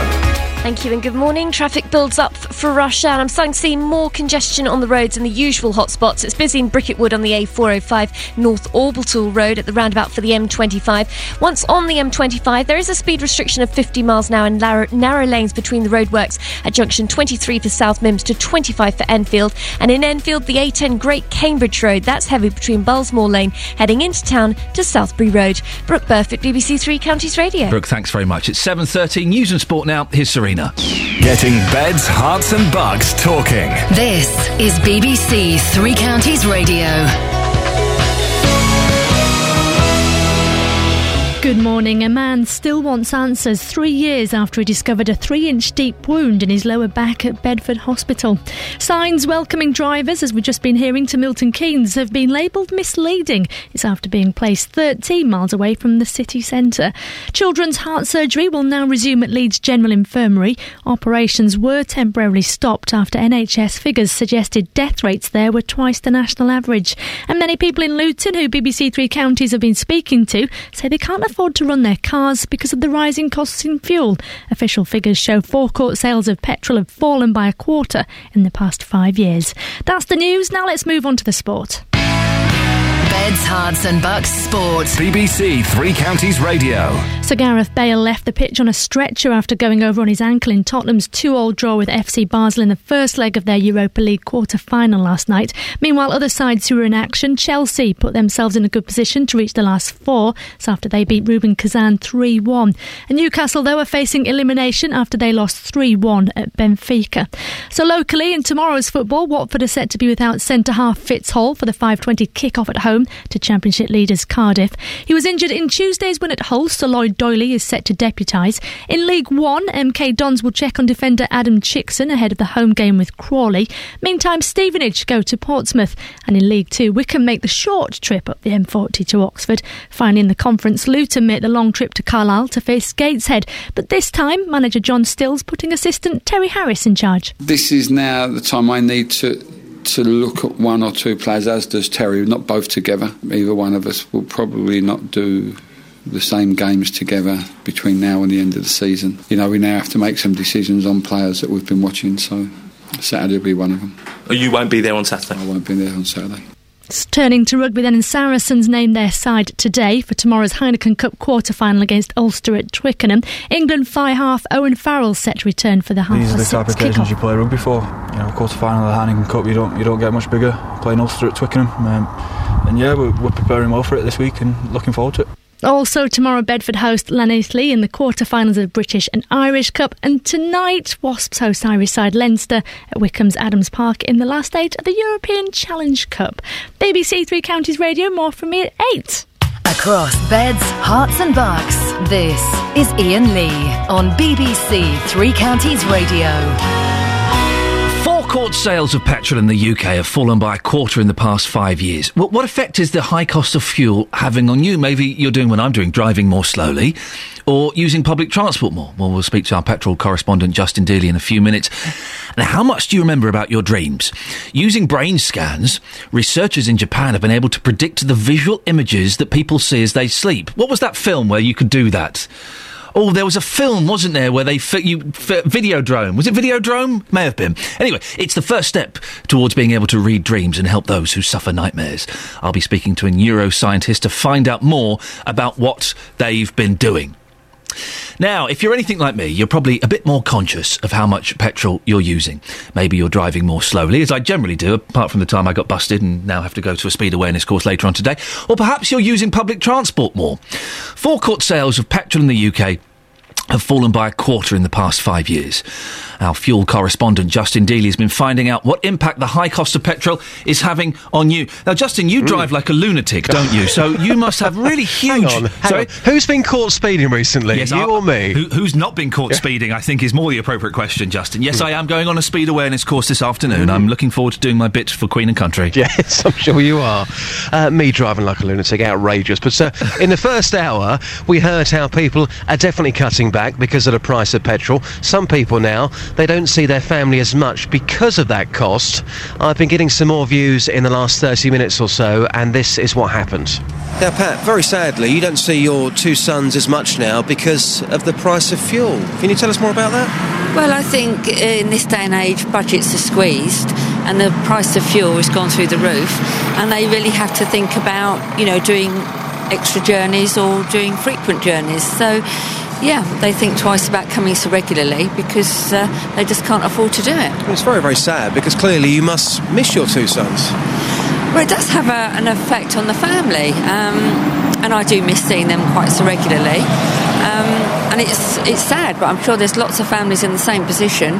They're all having to rethink what they do in order to save some pennies and just survive, really, in this tough climate. Sir, you're a bus driver. Have you noticed more and more people saying to you, I'm now catching the bus because I can't afford to run my car anymore? Well, the price of petrol and diesel is per gallon now. A lot of people are catching the bus because it's cheaper for them, more economical to catch the bus now.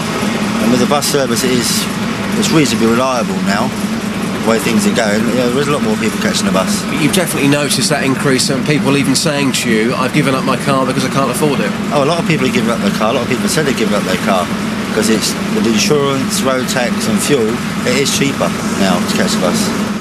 And a word here with Richard. Richard, you gave up your car 10 years ago because of the price of petrol. So if you were driving now, how do you think you might feel with the prices we're currently seeing? Well, I think it would encourage me to get out of my car and get on the bus because it's so much cheaper. If you take into account insurance and the cost of running a car, to me, it doesn't make sense. Now, Carmen, you actually gave up your car last September because of the prices. You just couldn't take it anymore. No, I can't. Not the wages that I'm earning. The wear and tear of the car, it costs a lot of money, the tax and everything. The petrol's going up extremely. I might as well just get a bus or a train. So it's cheaper for you to do that rather than run your car? In the long run, it's cheaper going by train. Well, I've heard all sorts of stories this morning about how the price of petrol is affecting people. Do you think something now really has got to be done? It's come down a bit recently, but something's got to be done because it's really affecting people's lives now. Well, when I think it takes me 3 hours to get to work in the morning, yes, if the petrol was a little bit cheaper, then I would use the car. I'm assuming, Justin, that no one said, oh, petrol's fine. Oh, no, it's fine. No, not one person at all. I mean, it's quite interesting. I've been in Luton for, about an hour and a half now. I've spoken to 3 people who don't see their children as much because of the price of fuel. Going back a couple of years ago, they may have made that journey, twice a week. Now it's probably once every 2 weeks. So people aren't seeing their family as much because of the price of petrol. And you're right, Ian, not one person has said to me, the price of fuel, it's great. You're not going to find that anywhere, I'm afraid. Justin Dealey, thank you very much indeed. Well, Peter Carroll is from the Fair Fuel UK campaign. Morning, Peter. Good morning. Why are forecourt sales down? Is it simply the price of petrol?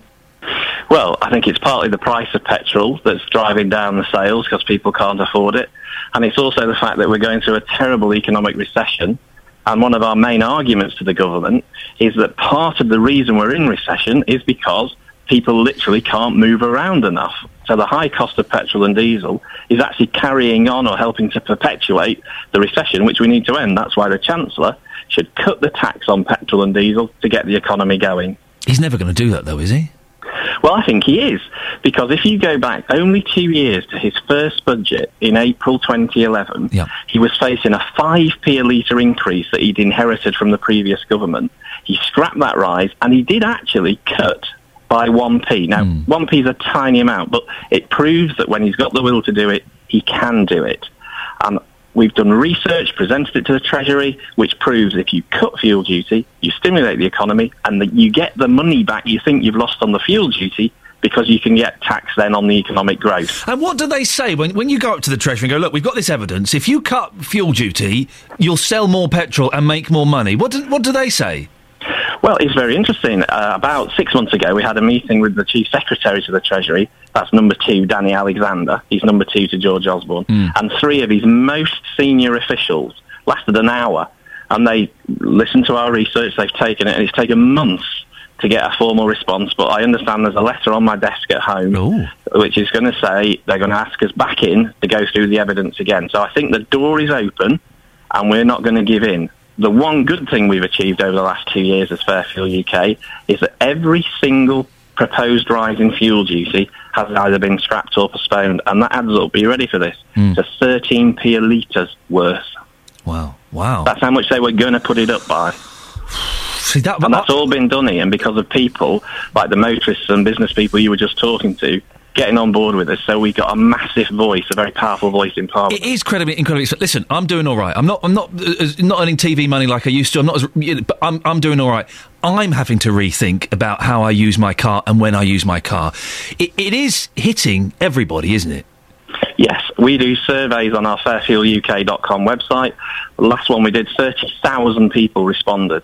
And if you look at everybody, people in work, pensioners, young people, disabled people, business people, private motorists, they're all saying our life is being ground down because we can't afford to move. If we think about it, Ian, it's probably about, £85 to fill up a typical family car? If someone's earning 400 quid a week, how on earth are they going to make that work for them? Yeah, I wince every time I fill up. Why have we not seen any of the protests that we saw... Well, it's quite a few years ago now, when there was no petrol and there were blockades and slow drives. Why is that not happening? Well, that was back in 2000. I remember it well. At that time, was it 2000? Wow. Yes. Yeah, I was a road haulage operator with about 15 lorries, and we actually ran out of fuel. There's 2 reasons why it's not happening. The first reason is that the government is very organised now. It was caught on the hop in 2000 when the farmers and a few road hauliers blockaded or threatened to blockade refineries. That actually stopped the flow of fuel. Now there's pipelines out of those refineries to different places across the country. There's huge buffer stocks. So the government's kind of prepared for it. And second, the government and the agencies that it has, the people who license road hauliers, are all saying, if you do that, we might not renew your certificate to operate. So there's a little bit of... not heavy-handed, but a bit of, influencing people. But I think, Ian, the last reason, I think, is if we got to that point, the people who'd suffer the most are the people who need the fuel the most, and it would actually cause a lot of suffering. The right way to do this, as we've proved with Fair Fuel UK, is get into Parliament, get into the Treasury, and give them the evidence and the massive public opinion to say, come on, cut it for growth, because you won't suffer and the economy will revive. Peter, thank you very much indeed. Peter Carroll from Fair Fuel UK. Well, have you changed your driving habits because of the price of petrol? I know I have. 08459 455 555. There is a vague car theme this morning. Yes, I'll be honest. I got busted speeding, and rightfully so. I was sent a letter. Luckily, on that letter, it gave me the option to go to a speed awareness course, which I'm going to be doing later on this afternoon, although I'm very nervous. Trevor's in Radlett. Trevor, have you been on one of these speed awareness courses? Morning. Yeah, I have, yeah. What was it like? I'm quite nervous about it. It was okay. It depends where you go, who's doing it, but you will meet some colourful characters there. Ooh. It was, I was amazed at the amount of times people have been caught speeding that were there. And you're like, how are you still driving? They're bad habits. What kind of... Were they naughty people? What do you mean characters? Well, no, there are some quite colourful characters. There was one woman there quite hippie-ish, and I think she'd been stopped. I think she'd been done for speeding about 14 times. Wow. And I go, how do you still got a licence, and how have you managed to get on this course after being stopped that many times? And she was so blazing about it. And the thing is, she was caught with the same camera every time. Really? Yeah. Oh, man. What speed were you doing, Trevor, to get your course? 34. Ooh, 34! Yeah. In a 30, I'm hoping, not in a 20. Yes. I was fully loaded coming down a hill, and just let the brake off a bit and just run over. And I'm guessing that everybody is there, not because they want to better themselves or improve their driving, it's because they want to dodge the 3 points, isn't it? I think so, yeah. Yeah, that's what it's all about.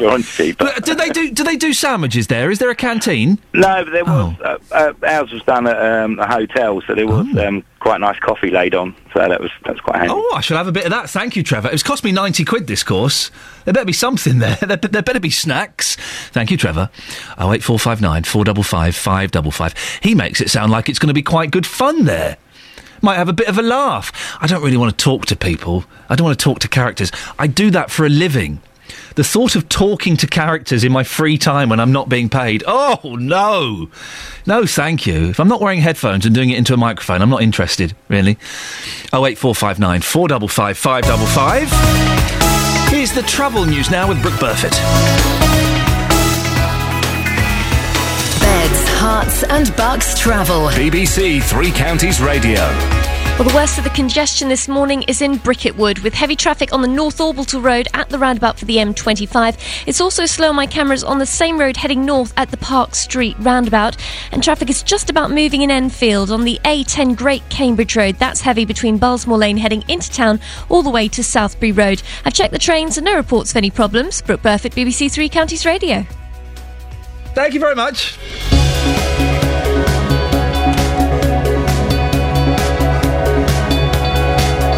Morning, it's 7:45. It's Friday, the 5th of April. I'm Iain Lee, and these are your headlines this morning on BBC Three Counties Radio. A man receiving treatment at Bedford Hospital doesn't know how he ended up with a 3-inch deep wound in his lower back. He's still looking for an explanation 3 years on. Some people living in Turvey say the new signs which welcome drivers to Milton Keynes are misleading because they're just outside the village. In sport, there were wins for Tottenham and Chelsea in the Europa League last night, but Newcastle lost 3-1. Coming up, how much do you remember about your dreams? Using brain scans, researchers in Japan have been able to predict the visual images that people see as they sleep. We'll find out more about it before 8 o'clock, but before that, let's get the weather with Elizabeth Rossini. Beds, Herts and Bucks weather. BBC Three Counties Radio. Hello, a very good morning to you. Well, it's going to be quite a cloudy morning. We may just see the odd light wintry flurry in places, still feeling cold in that northeasterly wind, and we'll be keeping that for the rest of the day today, but not too much longer after that. That's the good news. Now, I think it should be a drier afternoon. Certainly many places will stay dry for the rest of the day. I think we're most likely to see those wintry flurries this morning over parts of Hertfordshire than anywhere else, really. But then into the afternoon, drier just about everywhere, and also turning a bit brighter as well from the north. So places like Bedford, Milton Keynes, well placed to get a bit of brightness and sunshine a bit later on. And also temperatures where we do get the brightness and sunshine creeping up slowly to 7 degrees Celsius, 45 in Fahrenheit. I tell you what though, with the wind chill, it's not going to feel like that, but there is some good news on the way. Into this evening and overnight, it is going to feel really quite cold. Now we'll see the northeasterly wind finally take off and move somewhere else because the winds are going to fall much lighter tonight. It's going to allow for a widespread frost into tomorrow morning, and we'll see lots of clear spells as well. So lows of -2 degrees Celsius. So a bit of a nippy start to the day tomorrow, but it should be quite a nice day. Also Sunday, we'll see some sunny spells around, decent spells of sunshine, particularly through the morning. Lots of brightness around, just a bit more cloud developing into the afternoons, but for once we haven't got that northeasterly wind, so it's actually going to feel as if it is sort of 9-10 degrees Celsius. Yes, we might even scrape double figures tomorrow and on Sunday, which would certainly be good news. So it's going to start to feel more spring-like at the weekend. Unfortunately, into next week it will turn quite wet and windy at times. It's likely to feel colder as well. That's the forecast. Thank you, Elizabeth. Tackling your consumer problems. On BBC Three Counties Radio. My son took it back to the garage. The mechanic says, yeah, I know what it is. So they took it in, done what they had to do, and the car was still the same, still doing the same thing. The JVS Show. Fighting for your rights. The long and short of it is, he agreed that he would replace the car. If you have a consumer problem, we can do the same for you. I'd like to thank you and your team for everything you've done. We wouldn't have got where we got without you. It's a pleasure. I'm going to call that a result. Any other problems, you know where I am, Stuart. The JVS Show. Fighting for your rights. Weekday mornings from 9 on BBC Three Counties Radio. Going on a speed awareness course today. I've been naughty and I've been caught, and rightfully so, I'm being punished. I'm a little bit worried about it though. Richard's in Winslow. Good morning, Richard. Yeah, well, morning, Ian. Good luck to you today. Anyway, I hope you're going to tell us all about it next week. I did one about 6 years ago, and we were all assembled in the room beforehand, like naughty schoolboys about to do detention, sniggering and smirking. But when we went in there, the guy made it pretty clear that we were there expected to take it seriously. If we didn't and show a change of attitude, then it is possible that they could come after us and do us for the 3 points. And at the end, you fill out a questionnaire about things you've learned, and then you say, will you change your behaviour? And I must admit, it did make me change my behaviour, because I went out and I got a speed thing and stuck it on the dashboard. You did what? Yeah, one of those things, radar things, that tell you where the speed cameras come up. Oh, so you got one of those dashboard angels, whatever they're called, that beeps every time a speed camera comes up? Really good ones. That one even burbles when the copper jumps out with a handheld job. So hang on a minute. You went on this speed awareness course, Richard, to learn to be a better driver, and all it did was teach you to learn to be a better driver, because that's not what it's about.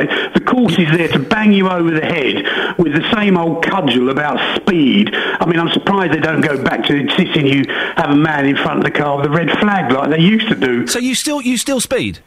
No, I have a much quieter lifestyle now, and I drive a more sedate old car. I was working at the time. Yes. But it's all about speeding, but that's not what causes trouble on the road. So-called accidents occur because people do not pay attention to what they're doing. I mean, you don't see someone in front of you thinking, oh, there's a target, I'll speed up to 40 and bang them. No, I'll slow down to 30, it won't hurt them so much. I don't think I should be talking to you before I go on this course. You're planting seeds of naughtiness in my head. No, don't be naughty on it, whatever you do. Pretend to take it seriously, but do let us all know on Monday or whenever it is. Hang on a minute, Tom. I've just worked out who you are, Richard.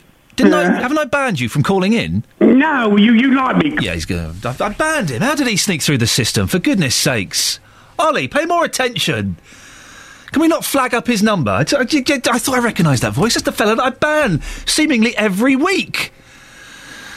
We'll have to tighten our security on this. Trust me. Now, Ellie from Luton has texted him. I went on a speed awareness course in Luton last week. It does what it says on the tin. It's an awareness course. Very informative and interactive, and at times humorous. Oh, we haven't... This is why I don't have a proper job. We haven't got to do that thing where we have to do, like, role play, have we? Is there going to be role play? Are they going to get, like, two of us up to do a role play where one of us is driving a car and one of us is a police officer? Oh, no. You're not treated like naughty speed demons, quite the opposite, in fact. The 4 hours went very quick, but take a drink with you. The hotel I went to is charging a wicked £2.90 for a small paper cup of coffee. Ellie from Luton, thank you very much. Indeed. And yes, I will be banging on about this on Monday, don't you worry. On the subject of has the increase in fuel costs change your driving? Keith says, I need my car for work. It's 100 miles a round trip a day. But the company pays me 49 pence a mile to travel to work. When I'm off, I try to use buses and my travel perks on the trains to visit relations and going on holiday. I have to drive to and from work because the time I'm coming in, silly o'clock, can't get public transport. So I'm driving in. And it is a fortune. And I wince every time I fill up my car. It does hurt. And listen, as I said, I'm doing all right, OK? I'm doing all right, thank you very much indeed. But everybody is struggling, aren't they? How is it affecting you? 08459 455 555 is the telephone number. Are you changing your driving habits? The report from Justin earlier on was incredible. He was speaking to people who are seeing their family less because they can't afford the petrol anymore. I know for a fact, in fact, thinking on this, my sister had to plan when she was going to go and visit my mum. They couldn't afford to fill the car with petrol. So they couldn't go and visit my mum one weekend. 08459 455 555 is the telephone number if you want to give me a call on that. And also, the other thing that you're getting quite angry about on Facebook, and we do like it when you get angry on Facebook. Play nice. Don't be, no nastiness. No swears. Don't be rude. But at the Facebook page, people are getting very upset about these Milton Keynes signs that have been placed 13 miles away from Milton Keynes town centre. Got in trouble for calling it a new city the other day. We've spoke to a councillor. It's because it's the borough. But Darren says, truly awful and in the wrong place. Could this be a sign of Milton Keynes' intention to swallow up all the surrounding villages? Lynn says, people need to be aware Milton Keynes is a county and this sign should have mentioned it. We need to advertise and be recognised as a county. And Val says, I think they have omitted to say 13 miles from the city centre. Go to the Facebook page, facebook.com/BBC3CR. Have a little look. What do you think? £1,000 a sign, 16 signs, 16 grand. Could it have been spent better? Now, dreams. I love dreams.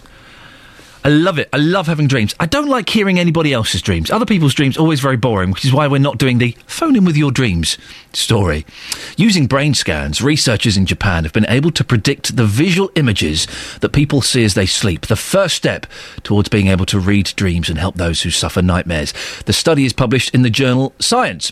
Well, Mark Stokes, Mark Stokes, how rude, is a cognitive neuroscientist based at the Oxford Centre for Human Brain Activity. I do apologise, Mark, I'm changing your gender there for the purpose of this. What more can you tell us about this study? So basically, this study conducted in Japan was looking at the kinds of visual representations associated with dreaming states. So they used fMRI or magnetic resonance imaging to measure changes in brain activity during sleep and match those to patterns of brain activity associated with actually seeing the kinds of visual scenes associated with those dreams, and then trying to match those two different states up. So in my head, Mark, I've kind of got a Videodrome image in my head where Japanese scientists can basically, they've connected a television to someone's head. It's not quite like that then? No, not quite, no. So if I'm dreaming of, for example, a house or, I don't know, a nudie lady, would they be able to, can they interpret my mental electronic pulses into those images? How much can they see? So this is the idea, but I mean, it's still at a very sort of preliminary stage, very coarse level analysis. I mean, basically, what they have to do first is they have to understand the patterns of brain activity in each individual. So everyone's brain is different, and there are some systematic things across subjects and so on. But when you get to the really fine level kinds of discriminations, it will be idiosyncratic within subject. So you have to then really understand the patterns of brain activity associated with each particular state. Right. And so you have to do some extensive analysis first to work that out, and then go back and look at the dreams and then try to work out which state was active and what's the probability. How significant is this development, Mark? Well, I think it is a significant development in terms of just understanding better how the brain generates internal representations. I think the key to this research is trying to get at these kinds of subjective states that are internally generated. They're not generated by external stimuli, stuff coming through the eyes and so on. People are asleep. They're just creating these images themselves, understanding how what kind of representational structure is associated with those kinds of subjective states, and you can compare them directly to what happens during the waking state when people are actually seeing these things properly. And is the theory that at some point in the future, then, that the scientists could possibly help people who suffer from bad nightmares? Yeah, well, I'm not quite sure the direct link of that. I mean, I think that would be some way down the track. I think at this stage it's really more about understanding how the brain really internally generates these kinds of representations, and it has more closely direct applications for things like understanding how long-term memories are encoded and so on, which is thought to happen during dreams and during when you reactivate experiences from the past. Mark, thank you very much indeed. There's Mark Stokes, cognitive neuroscientist based at the Oxford Centre for Human Brain Activity. So it isn't the Videodrome. In fact, Videodrome was where they put a VHS cassette in a gentleman's stomach, I think. But they're not going to be see the murky things that go on in my mind at night. Good. That's a relief. I do love a good dream. I'm a very vivid dreamer. I had an amazing... I was half awake last night, but asleep, and I looked out of my window and I saw a fantastic golden arch. I know. See, now I did. There's a golden arch outside my house. Now, that's interesting to me, but to you, boring. And that's the thing, isn't it? When people come in, Kelly Betts, who often works on this show, comes in and goes, I had an amazing dream last night, and then will proceed to tell us the dream in great detail.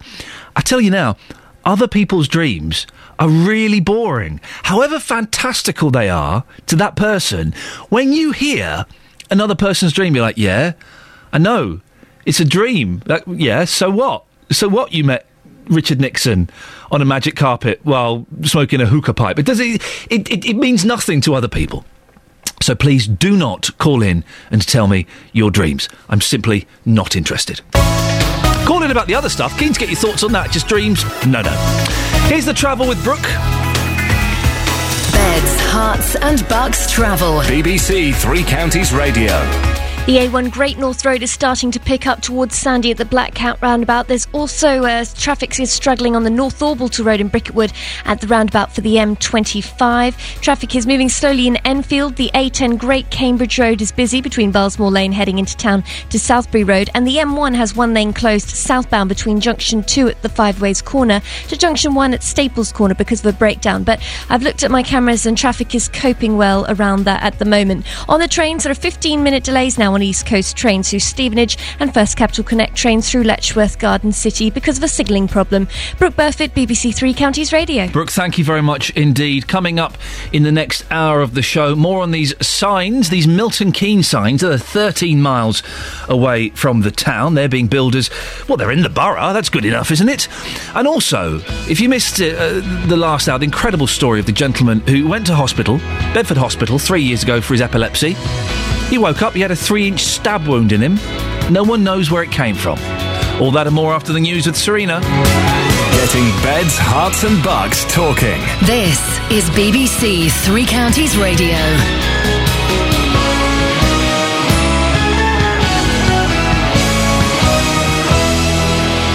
Good morning. The headlines. Bedford man gets mysterious wound whilst in hospital. Residents say they don't want signs in their village, and petrol sales drop. BBC Three Counties Radio. A man still wants answers 3 years after he discovered a 3-inch deep wound in his lower back whilst at Bedford Hospital.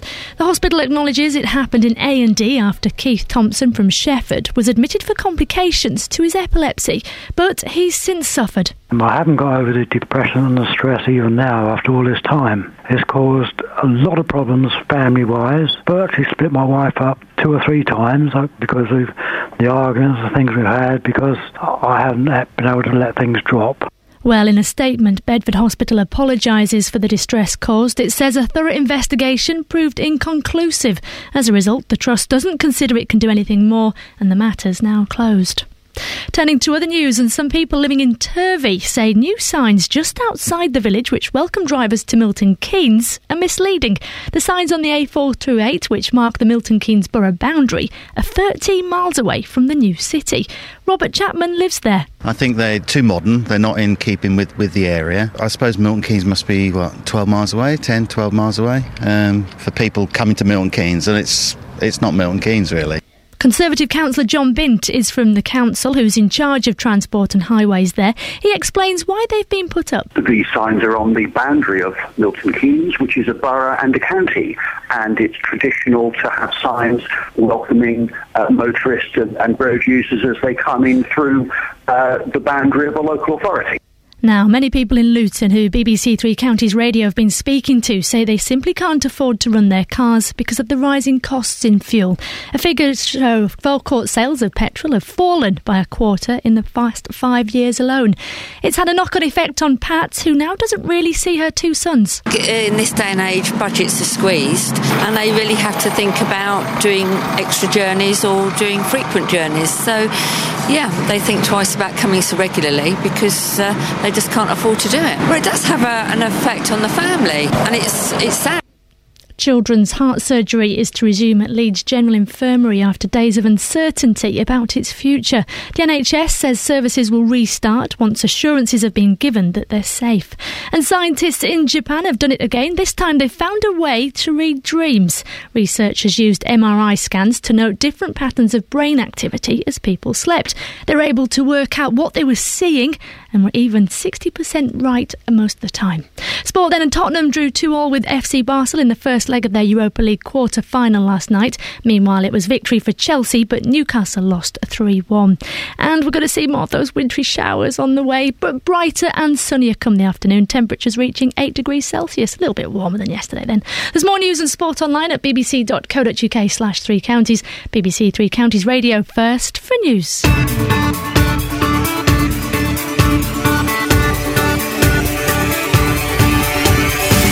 Good morning. Suddenly it's just gone 8 o'clock, 3 minutes past 8 to be precise, on a Friday. Wonderful. The weekend, the freaking weekend, baby. I'm about to have me some fun. Who was that? Was that Neil Sedaka? John Denver? No, it was R. Kelly. Of course it was. This is Iain Lee, BBC Three Counties Radio. Lots coming up in the last hour of the show before JVS at 9, including just this incredible story that has fascinated me all morning. Imagine you went into hospital to be treated for complications to epilepsy, only to receive a 3-inch deep wound to your lower back. Well, that's exactly what happened to a Shefford man. I'll be speaking to a clinical negligence lawyer to see if there's anything they could have done. Also, have you seen the new signs which say "Welcome to Milton Keynes"? Some of them have been placed 13 miles from the city centre. Lavender man Norman Kitchener is furious about it. Well, there's 16 of them, £1,000 each, 16 grand. Do you think they're misleading? Have a look at our Facebook page, facebook.com/BBC3CR. And it's Friday, music time. Rockabilly country? Yes, please. The Zip Heads will be in before 9 o'clock. If you want to get in touch, you can go to the Facebook page, facebook.com/BBC3CR, or you can give me a call, 08459 455 555. BBC Three Counties Radio.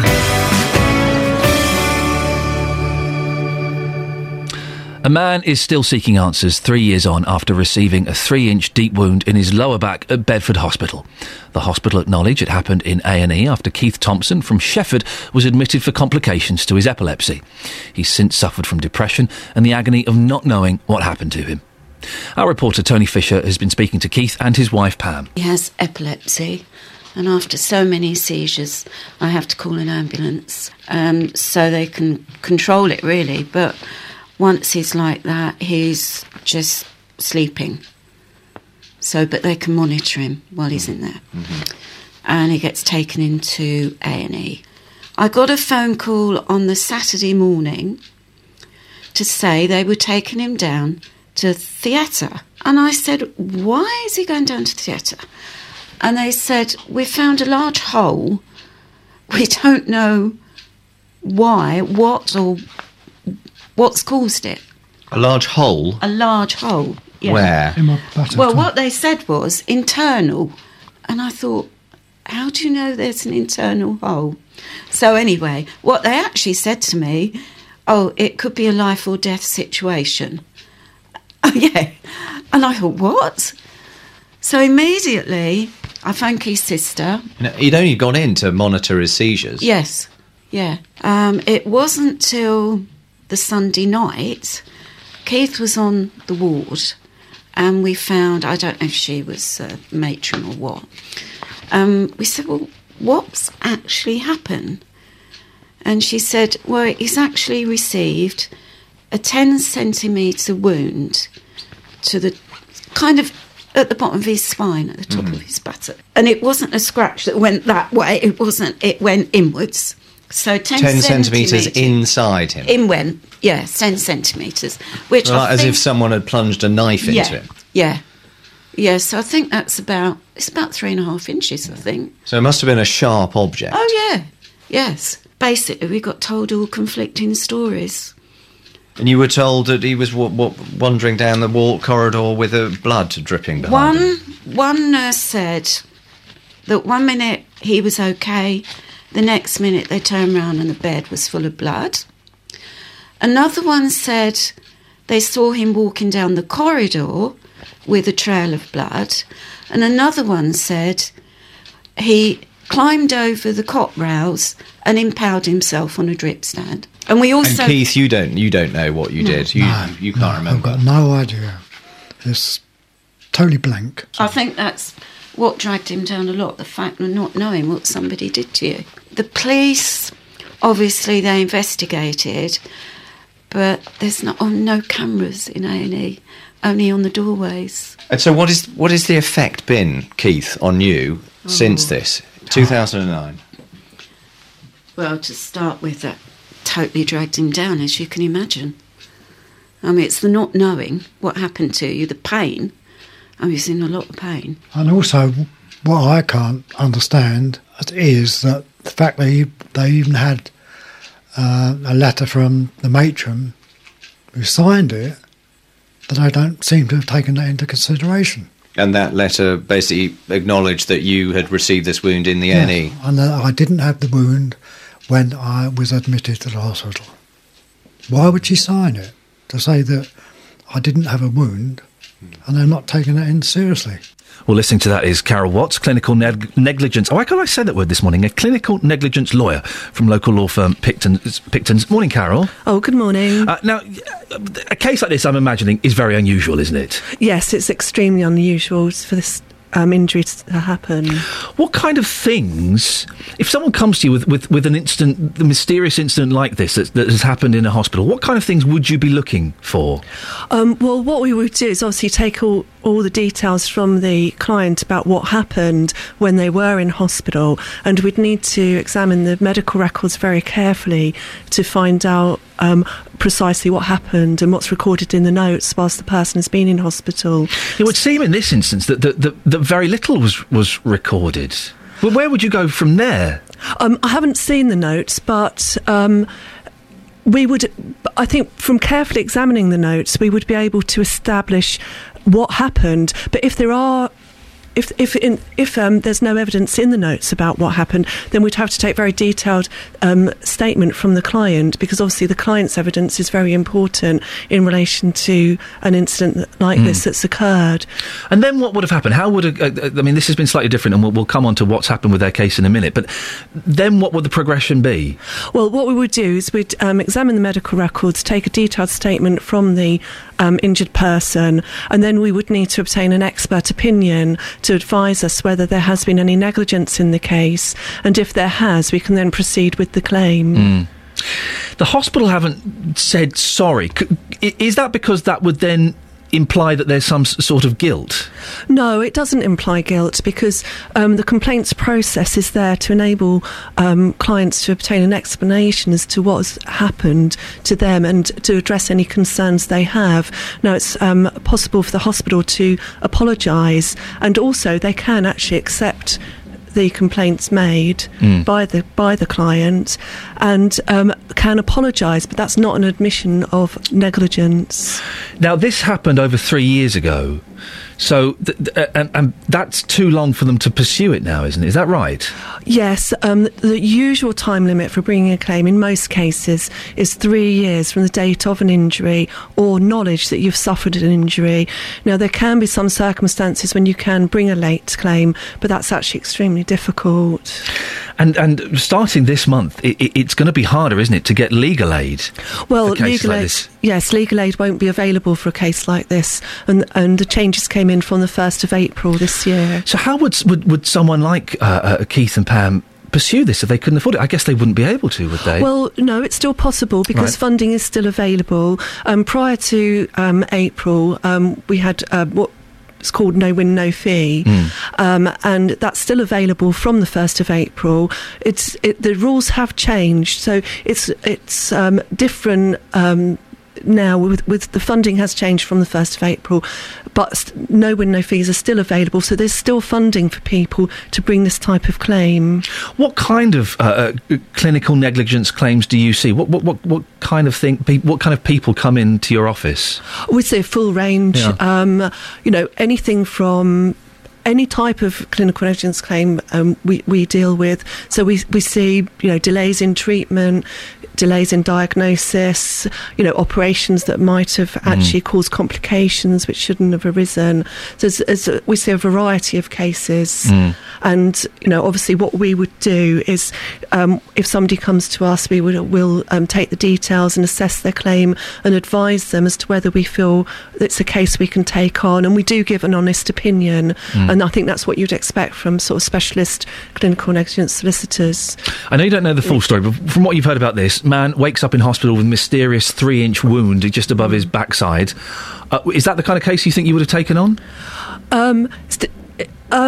It is possibly something we would have considered because obviously this is a very serious incident, very serious injury, and it was something that possibly we could have looked at the time. If someone is unhappy with what's happened to them in a hospital, what would your advice be? My advice is to seek advice from a specialist clinical negligence solicitor, and details of specialists can be found from the Law Society. So don't just go to Joe Blogg solicitors on the high street? No, I would recommend a specialist clinical negligence lawyer, and also to seek advice at the earliest opportunity.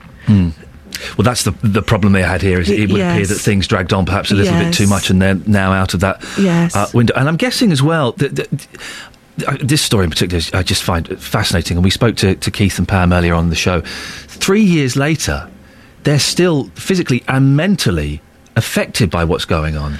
Yes, and I have every sympathy for Mr. Thompson. This is a very serious injury, and I think the fact that there's been no explanation from the hospital as to how this happened whilst he was under the care of the hospital is obviously compounding his distress caused by the incident, because actually it's very hard to understand how this could happen.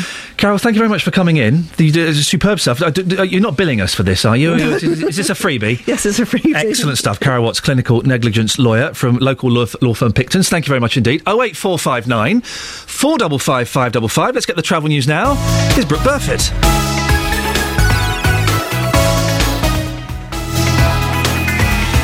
Beds, Herts and Bucks travel. BBC Three Counties Radio.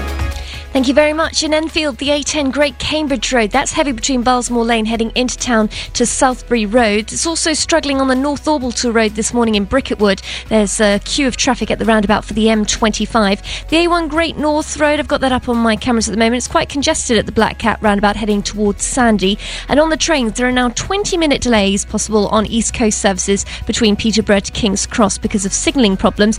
And it's also affecting First Capital Connect, where they're experiencing up to 25-minute delays between Letchworth Garden City into King's Cross. Brooke Burfitt, BBC Three Counties Radio. Brooke, thank you very much. Right, it's 8:15. It's Friday, the 5th of April. I'm Iain Lee, and these are your headlines on BBC Three Counties Radio. A man is looking for an explanation after ending up with a 3-inch deep wound in his lower back whilst at Bedford Hospital. Many people in Luton say they see their family less as they can't afford the travelling costs due to the rising price of fuel. And in sport, Gareth Bale will have a scan today on the ankle injury he suffered in Tottenham's 2-2 draw with FC Basel last night. The weather today for Beds, Herts and Bucks: wintry showers across many areas, some bright or sunny intervals developing, although the cold breeze will continue. Maximum temperature is 8 degrees. Coming up, £16,000 has been spent on signs saying welcome to Milton Keynes. The problem is, some of them are 13 miles from the centre of MK. We'll get more of your reaction to this before 8:30. BBC Three Counties Radio. Nick Coffer across Beds, Herts and Bucks. This afternoon I'm taking my programme out of the studio and I'll be broadcasting live from Lily. Nick Coffer. I'll be trying out some rare meats from a local farm, figuring out how to play bridge properly, and I'm going to have a go at playing lacrosse on the green. Nick Coffer. There'll also be local musicians, local authors and lots of local stories. Nick Coffer. Live from Lily today from 12. BBC Three Counties Radio. Now, £16,000 has been spent on signs saying welcome to Milton Keynes. It was nice. The problem is, some of them 13 miles from the centre of Milton Keynes. Norman Kitchener from Lavenden told us about them. He says it's a waste of money to have signs in the surrounding villages. When I was coming home the other week, I got to the boundary at Northampton. It says welcome to Milton Keynes. Then I drive through to Turvey, through Lavenden to Turvey. The road again is a disgrace, takes ages to get things done. And I get to Turvey and it says, thank you for visiting Milton Keynes. And when you come back, the same. What a total waste of money. I'm laughing because it's so ridiculous. When you saw, and it's miles from Milton Keynes, from the city centre. 12, 13 miles away. When you saw these signs, do you think they've been put there by mistake? What was your reaction? Well, I just wonder what numpty on the council sort of allowed this to happen when we're trying to save money and need money to spend money on the roads. Now, I'm guessing from what you're saying that you would rather that the money that had been spent on these signs had been spent on something like fixing potholes or making the roads a bit better. Yeah, it does. The roads are a disgrace, absolute disgrace. Well, earlier on I spoke to Conservative councillor John Bint from MK Council. I asked him if these signs are a waste of money. No, I don't think it's a waste of money at all. I think, as I say, it's traditional to welcome people when you come into the borough or the county area to know the place that you have arrived at. But people you are a long way from city, but you are within Milton Keynes, the place. How much do the signs cost? We're incredibly proud of. They cost slightly under £1,000 each, and if you work on the lifespan of the previous ones, that works out as under 15 pence per sign per day. How many signs have you put up? About 16 of them on the principal roads into Milton Keynes. £16,000 worth of signs, 13 miles away from the city centre. There are people, including callers to this show, who think that in times of austerity, having up a sign that could be perceived as misleading is a complete waste of money. No, this isn't. This is welcoming people to Milton Keynes. Every other authority does the same thing. At all those points where people have said, well, why are we welcoming people to Milton Keynes? If you face the other way on the road, you will find that there is a similar sign describing the fact that that's the boundary of Northamptonshire or Buckinghamshire or whatever. So it's entirely appropriate, very traditional. Lots of you have been commenting on the Facebook page and tweeting about this. I will do your comments very, very shortly. Don't panic. Facebook.com/BBC3CR. Go and have a little look and do your comments. And I'll read Jane, Lynn, Shirley, Sunita, Rod, Mary. I'll read yours and others out in a bit. But before that, I'd forgotten you, my darling. You had. You completely forgotten me. Oh, you actually sound like a very stern headmaster. Jonathan Vernon-Smith is normally bursts into my studio full of life, doing a little Nick Coffer dance to the music. You didn't do that because you are elsewhere in the world, and so I forgot about you, and I'm sorry about that, Jonathan. What's a Nick Coffer dance? I had no idea I was doing this. Well, I don't mean in the style of Nick Coffer. I wouldn't wish that on anyone. I mean, just as the Nick Coffer trail plays, the jaunty music, which I love, I'm going to have as my ringtone, you do a little kind of twirly gig to it. Yes. Well, I've been doing a twirly gig here, but you're ignoring me. I know. I tell you what I'm trying to do. It's the equivalent of sending you to the naughty step. You're officially on the naughty step, and I was just giving you a bit of the silent treatment, Jonathan, so you would maybe come down a peg or two. Oh, thanks very much. Right, it's just what I need today. You're all right. You sound like you're in a cardboard box. Do I really? Well, I'm coming from here for the next 3 hours. Oh dear. It's a beautiful studio. I'm coming to you from Manchester. Oh, Manchester, England. Yes. This studio is it's bigger than the one at Three Counties. It's not a box. It's huge. Wow, the ones at Three Counties are quite cavernous. Yeah. It's a big one, is it? I'm going to tweet a picture from my window as well. I'm overlooking a river. Are you sure it's a river? Hello? There's people rowing on it. Jonathan, I miss you dearly, but it's good for us to spend some time apart. Absence makes the heart grow and all of that. What's coming up on your show this morning? On the big phone in this morning at 9, does the Philpott tragedy make a case for limiting child benefit? Mick Philpott, the man who started a fire which killed 6 children at his family home in Derby, is beginning a life sentence. His wife, Mairead Philpott, and their friend Paul Mosley were both sentenced to 17 years for their help in the plot. During their trial, lurid details about Mick Philpott's complex lifestyle were laid bare, and yesterday the Chancellor, George Osborne, said questions should be asked about why the welfare state was subsidising all this. The Independent says his comments suggest Mr Osborne has some sympathy for a controversial proposal by Ian Duncan Smith, the Work and Pension Secretary, to limit state handouts such as child benefit to the first 2 children. Well, from 9 this morning, I want to hear your view. Does the Philpott tragedy make a case for limiting child benefit? 08459 455 555 is the usual telephone number.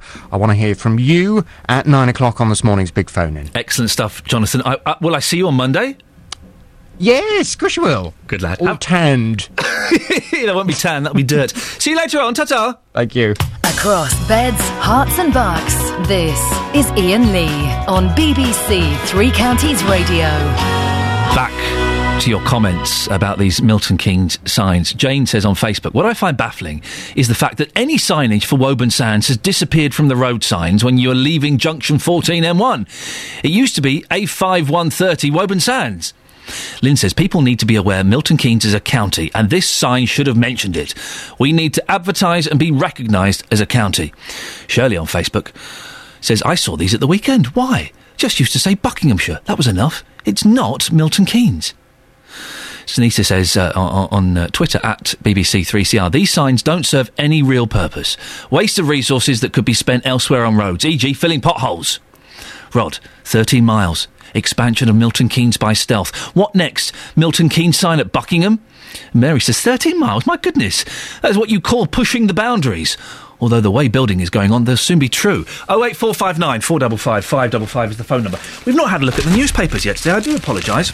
We haven't got the Daily Mirror, by the way, which is a shame. It's got a brilliant front page.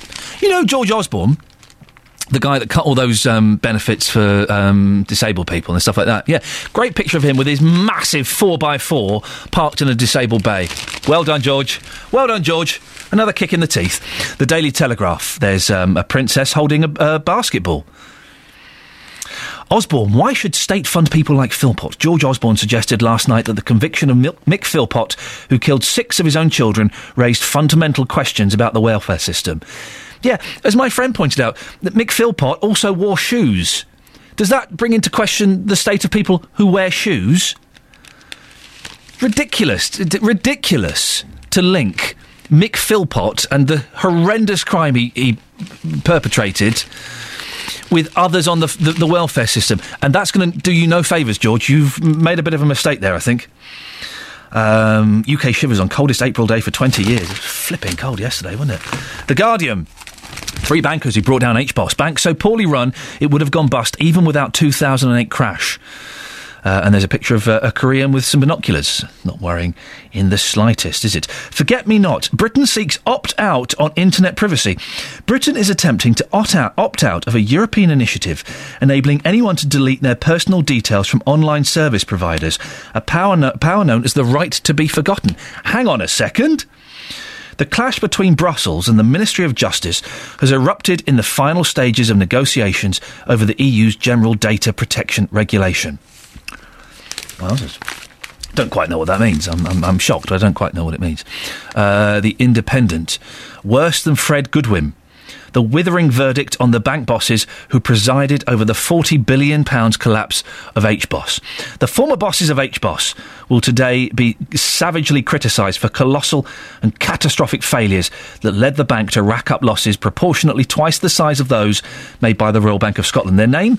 Sir James Crosby, Andy Hornby and Lord Stevenson. 3 men are told to apologise for their incompetence, with the recommendation they should never work in the city again. Youch. The Times, there's a picture of a princess holding a basketball again. Osborne in storm over killers' benefits. Chancellor links Philpott case to welfare reform. George Osborne unleashed a furious row over welfare yesterday by asking whether state handouts to child killer Mick Philpott had contributed to his chaotic lifestyle. In a signal that welfare will be a key dividing line at the next election, the Chancellor said it was right to ask what role benefits played in the tragedy. Really? The intervention was described by Ed Balls, the Shadow Chancellor, as the cynical act of a desperate Chancellor. He said Mr Osborne was being divisive and nasty. We'll try and look at the rest of the papers before the end of the show if we can. Back to this story about the Milton Keynes signs. £16,000, some of them 30 miles away from the town centre. Well, former Lib Dem councillor of Milton Keynes, Mike Galloway, is on the line now. Good morning, Mike. Good morning, Ian. What do you think about these signs? £16,000, some of them 13 miles away from the town centre. Well, it's away from the town centre, but it's right on the boundary of Milton Keynes, and if anything, it's rather late to be having the signs. We should have had such signs long ago. It was 1997 that Milton Keynes County came into existence. But they don't say the county, do they? They say Milton Keynes, and I think that's where the confusion lies. Well, it's the same as Bedford Borough is still Bedford Borough. No, the Milton Keynes is a county, but it is not the county of Milton Keynes. So its name is Milton Keynes, and if anything, it would be more silly to be saying county of Milton Keynes. You don't have signs saying county of Bedfordshire. At times of great austerity, Mike, 16 grand on some signs that have got... The logo looks like it was designed in the 1990s. Is it really the best way to be spending money? I've got mixed feelings about that logo, but it is one that is now being used quite widely, very well being used. I mean, Destination MK, I'm sure, would give you a view on it, that is being well used to promote Milton Keynes. And I was going to say, in terms of away from the town centre, then actually there is a lot around Milton Keynes, which is the wider area, not just the town centre. You have wonderful market towns, from Woburn Sands in the south over to Stony Stratford, Wolverton, Newport Pagnell, that are all part of the greater, for clarity, Milton Keynes, that we should be proud of. Oh, and no one's saying that for a second. In fact, I think au contraire, the gentleman that got in touch with us is worried that Norman is worried that places like Turvey will be losing some of their identity because of signs like this. Well, Turvey, I'm assuming it's on the Turvey-Lavenden boundary, because Turvey is in Bedfordshire, not Milton Keynes, as far as I'm aware, at least. So the question would be, what would you put up? Because what was there in the past was Welcome to Buckinghamshire, which is clearly totally inappropriate. Mike, I appreciate your time this morning. Thanks for getting in touch on Twitter, and thanks for coming on the show. Mike Galloway, former Lib Dem councillor. He thinks the signs are great, and they should have been put up years ago. 15 years ago. What do you think? 08459 455 555. The power of Twitter, you see. He tweeted us at BBC3CR or at Iain Lee. Right, 8:29. Here's the travel news now. Brooke Burfitt.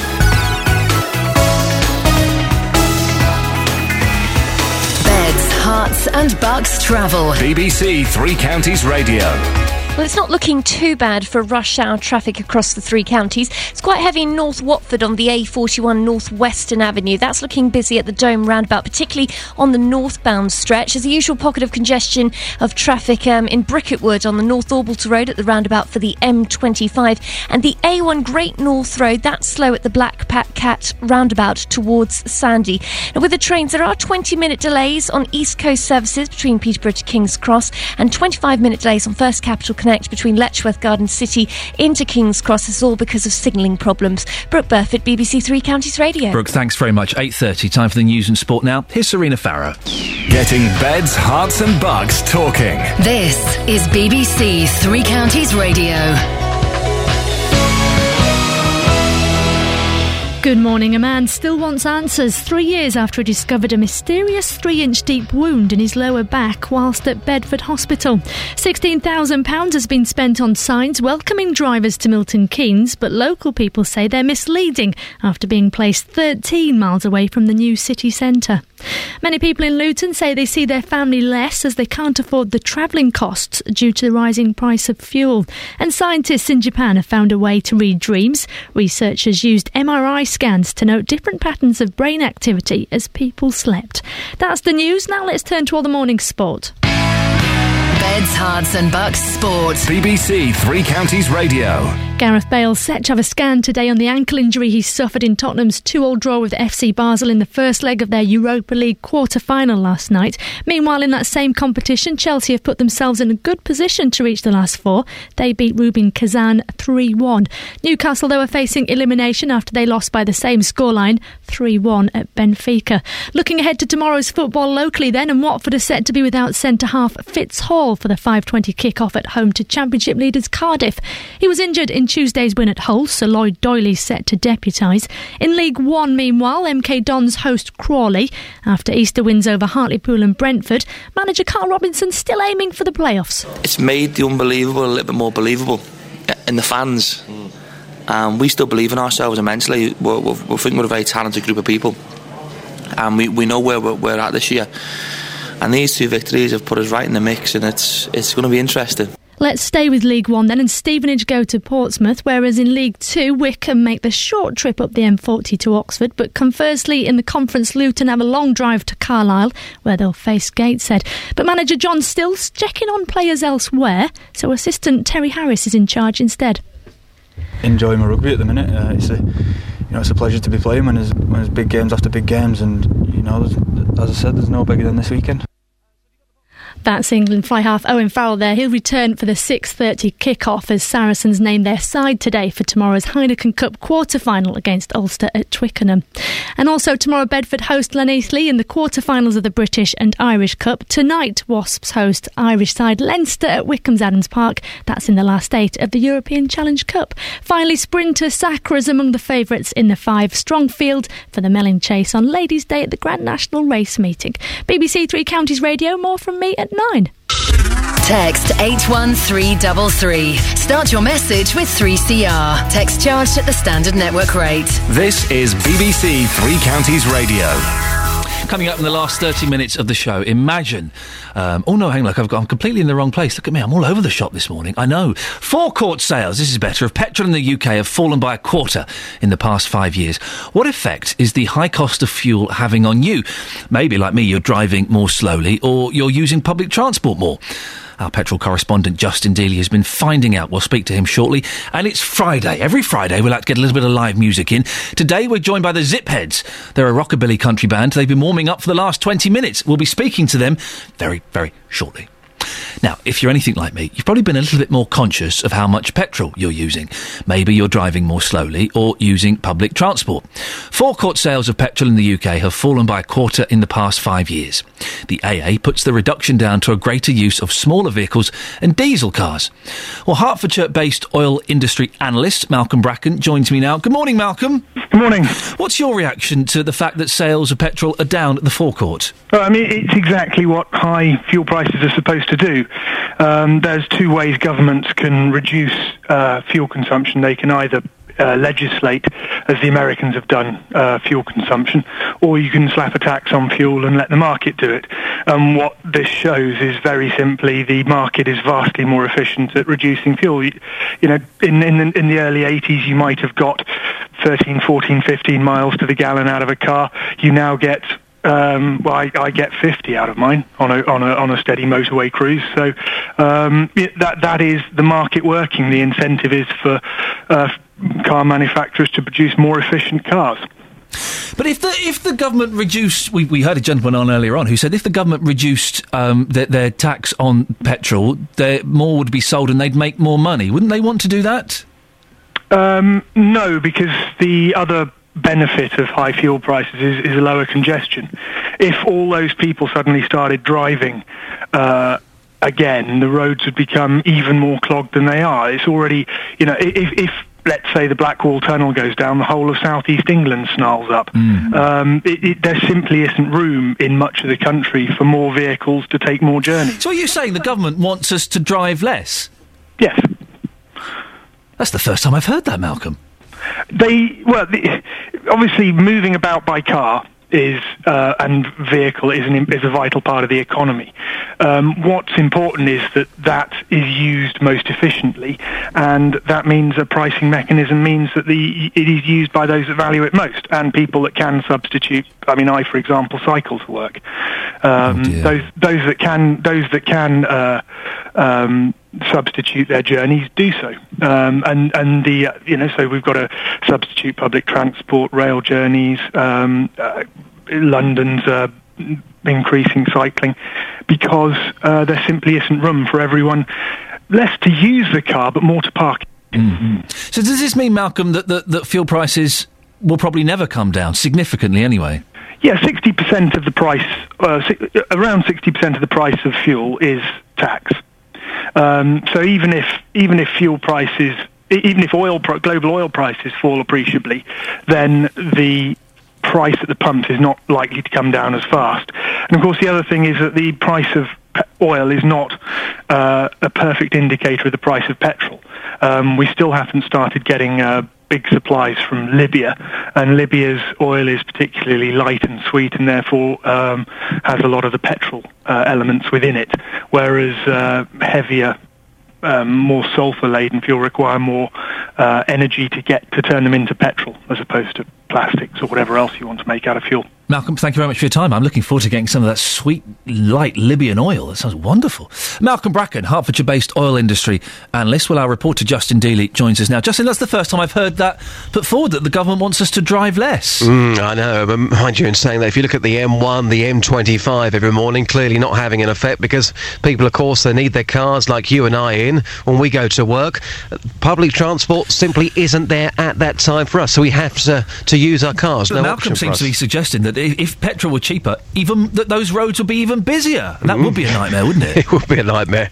I'm in Stopsy at the moment. I can't imagine you ever getting on a bus. Have you ever been on a bus? Yes, I have been on a bus. When? It's probably about 7 years ago. Yeah, I just can't imagine you. I like the bus, and I'm a big fan of the bus, and whenever I can, I do.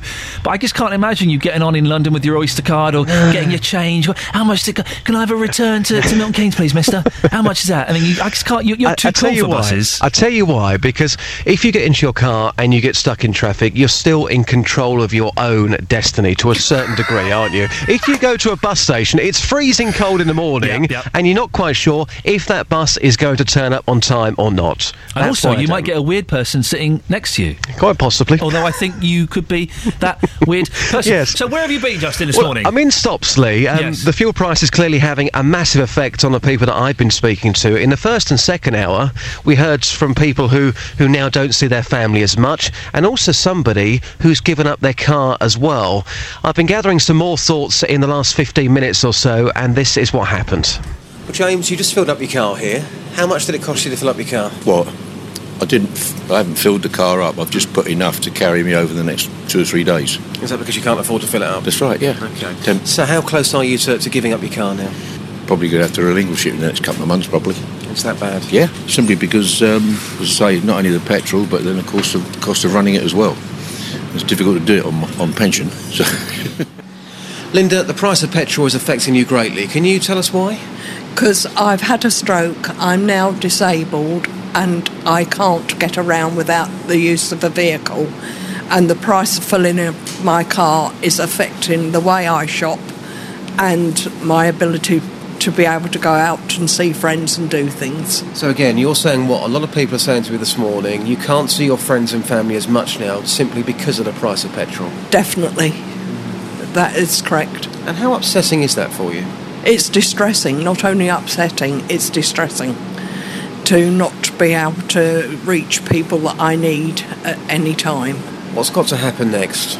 They have got to reduce the tax on petrol and stop putting the means up, especially for the disabled people that rely on their cars. OK, just lastly, I'm not putting words into your mouth here, but would you say that the price of petrol and how that's affecting you is making you depressed? Definitely, because I don't see my friends as much as I used to, because I can't afford to do that anymore. Siobhan, you just filled up your car here. How is the price of petrol affecting your life? Yeah, it's really bad, actually. It's gone up a huge amount.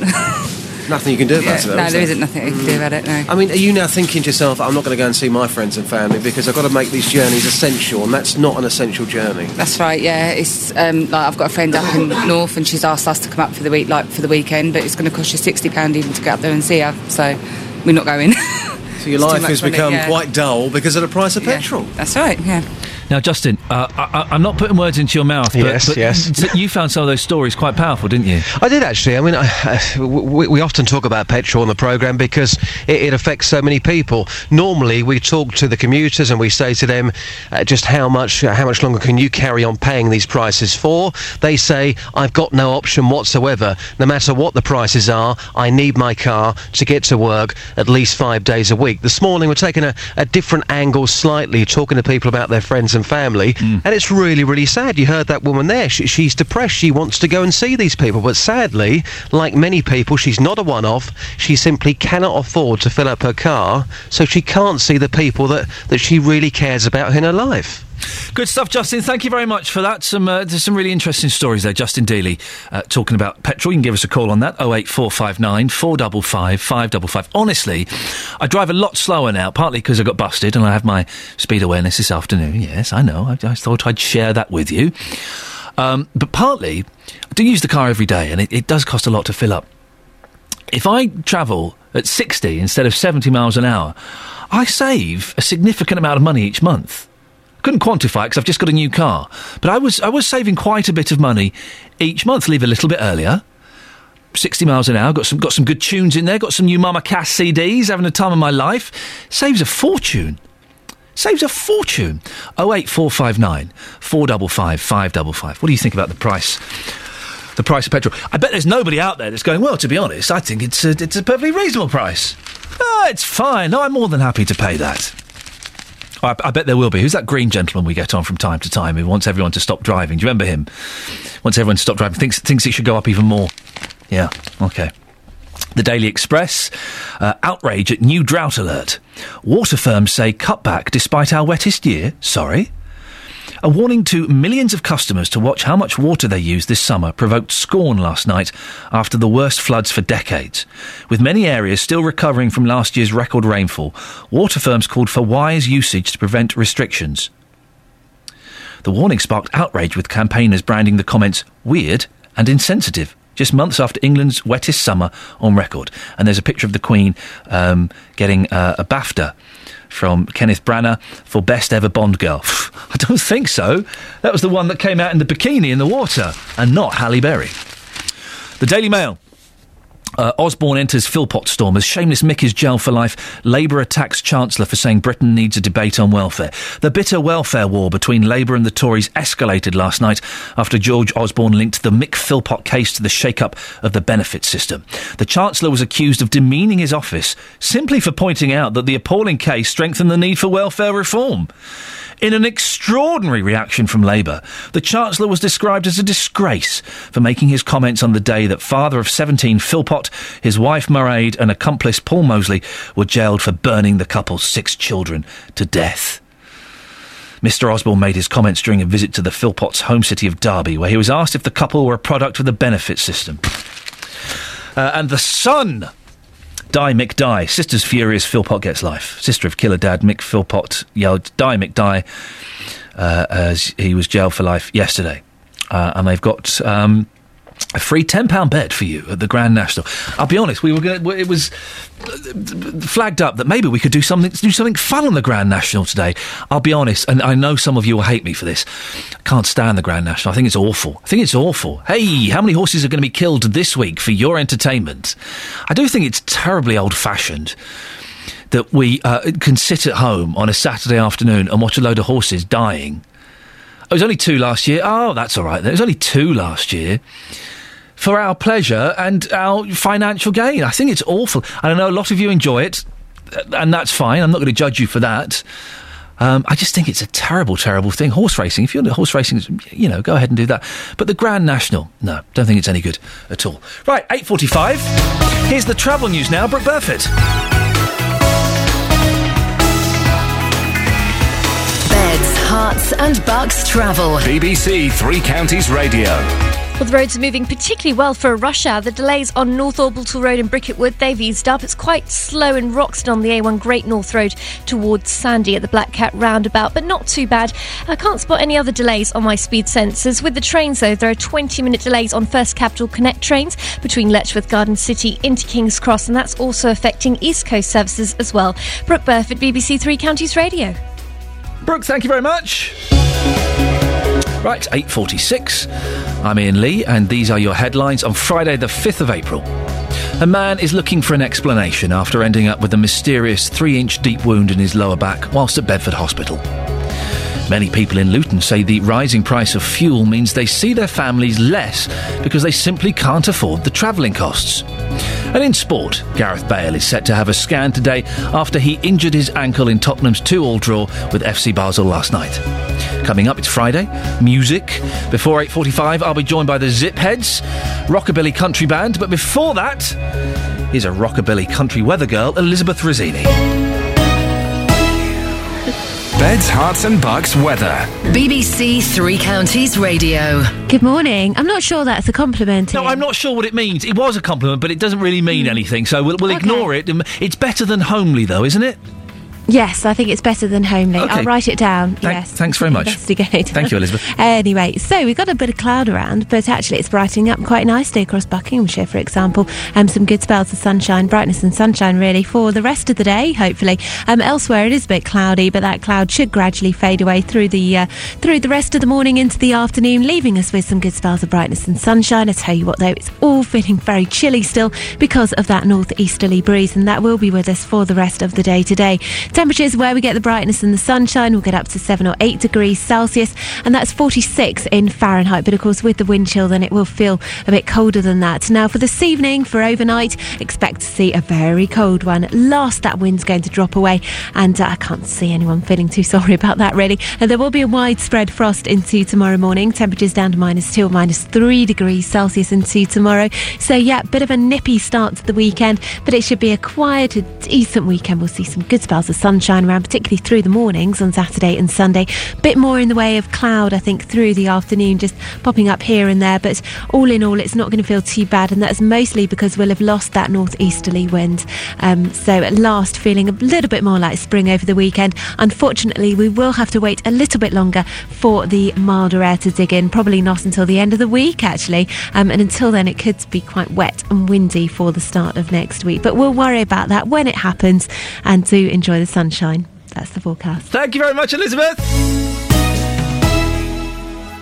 Every weekday morning from 9. The JVS Show. With the biggest questions. Today on the Big Phone In, I'm asking, would you support some dog breeds being removed from this country? Should traffic wardens be more lenient? Would the government be right to drop the minimum price for alcohol? And the biggest opinions. I think the tax is completely unfair. It doesn't matter how old they are or how young they are. They're still your children. It doesn't matter whether it's male or female or what. I'm disgusted with the people. You should have cut them people off. The JVS Show. Weekdays from 9. On BBC Three Counties Radio. Morning, dear listener. This is Iain Lee, BBC Three Counties Radio. Now, on Fridays, we like to just try and end the week, especially a week like this. It's been very miserable with the weather and some of the news. We like to try and lift you up a little bit with a little bit of music. We've had some cracking stuff in the past. We've had a bit of folk. We've had a harp. We've had we had those people coming in and doing some rapping, didn't we? They were fun. We've had bagpipes. Everything you could think of. Well, this week, file under Rockabilly Country. Oh, yes, please. It's the Zipheads, and they're going to play a little song for us now. Zipheads, take it away, please.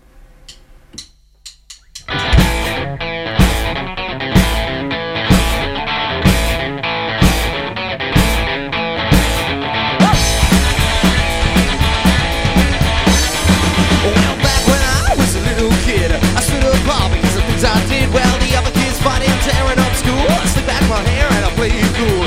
Something wrong, this boy's head. Took me to the doctor and this is what he said. Well, his body's in the present, but his mind's in the past. Got a lot of rocking and he's built to last. Grow up strong and grow up fast. He's a retro kid, it's a blast from the past. Yeah.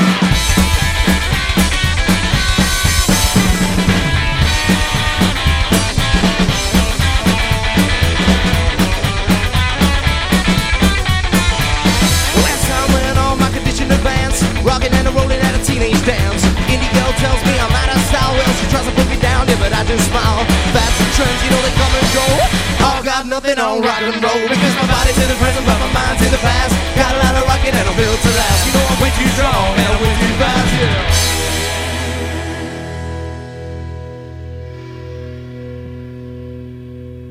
I'm a blast from the past.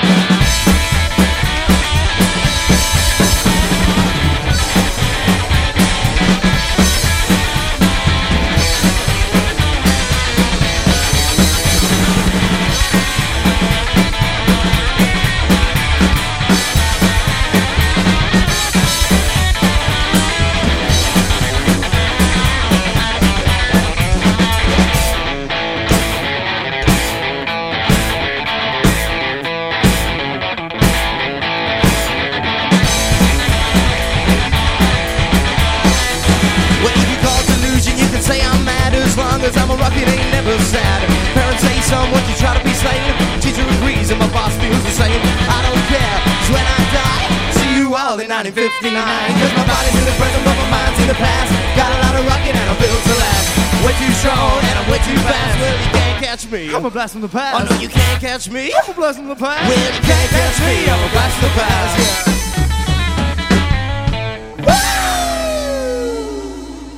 Can I approach you now? Because you gave me the warning finger earlier on, saying don't come near. I didn't give you the finger. No, not the finger, but the warning finger. Look, you've got a Gretsch. I'm coming towards the man with the Gretsch. Wow. What's your name, man? It's Ray. Ray, this guitar, I forget you. This guitar is amazing. I'm a big fan of Gretsch's. Did this cost you a few quid? It didn't. Well, it did. This is like the cheapest kind of Gretsch you can buy. It's called an Electromatic. Starts at about £600.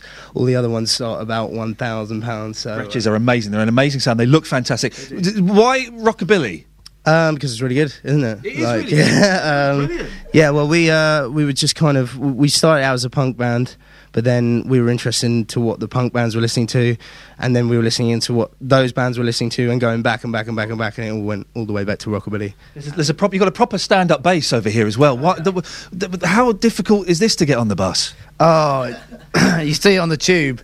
On the tube, rush hour, yeah. Especially if I've got it in the big case as well. It works as a kind of battering ram. Did you start off playing one of these, or were you on a traditional electric kind of bass and then made the move? Yeah, electric bass first, and then my bass teacher moved into a camper van and said, I don't have any room for this bass in there, and that's where it started, really. Sat in the corner of my room looking pretty for a while, and then eventually I was like, now let's do this. It's got no frets, man. How do you play it? It's easier. There's less chance of going wrong, I really? think. You can just make it up and go, oh, there it is. Yeah, you can kind of bend your way into it, of course. Exactly. How did you three get together? Well, myself and Ray here are cousins, so we've known each other for far too long. And we've been playing together for years, come from a bit of a musical family. Right. And then... our drummer was been in the band about 2 years. He used to play in a band called Kiss My Brass, who were friends of ours. And then we got rid of... I forget that that's a pun, actually. You get away with that. No one's picked up on it yet. Don't worry, it's fine. That's all right. So we did have a different drummer, but then he was out, and so we were looking for a new drummer. Called up Will. And listen, is there a website? If people want to find out more about Zipheads, where do they go? On the Facebook, just search on Facebook, Zipheads, MySpace, Twitter, all of that sort of... You're really working those social networking sites. We've got time for one more song. What are you going to play for us? This one's a track called Call of the Wild. Away you go, boys.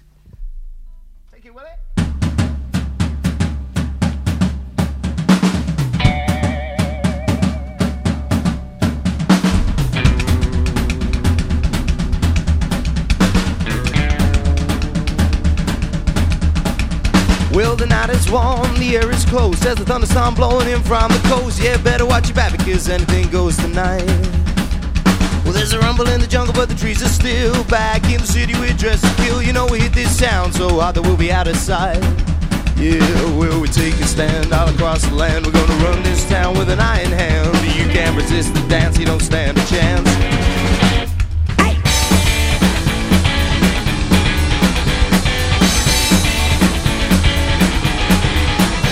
Well, my blood is pumping through my veins. Heart beats a rhythm that's just insane. Yeah, I hear that sound and I never felt so alive. Well, the thunder of the drums calls to my ear. I feel you close, I feel you near. Hear you calling to me through the distant night. Well, all my senses go to waste. I wanna see you, hear you, touch you, taste. You can't fight this fire 'cause it's my desire. Yeah, I'm lost inside your eyes, and I know it's my demise. You're beautiful, so tender to me, surrender to me now. My instincts call for you, and I can't hold back, it's true. Well, I can't resist, try as I might, I just can't fight. The call of the wild. The call of the wild. Yeah, that's so wild.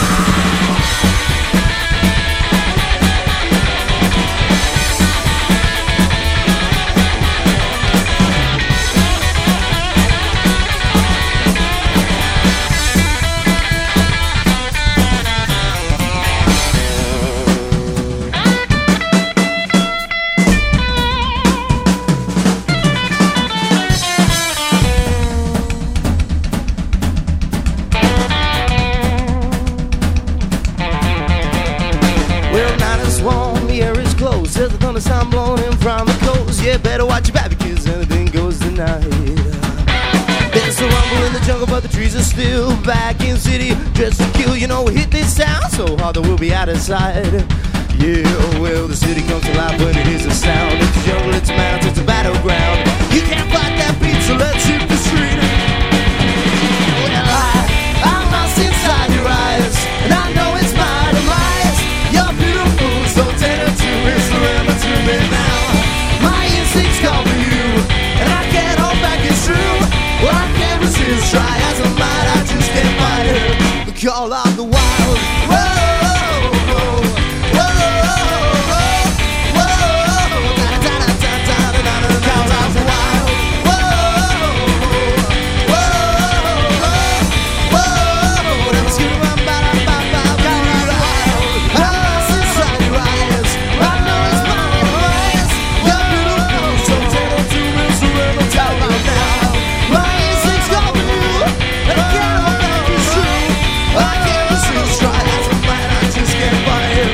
Call of the wild.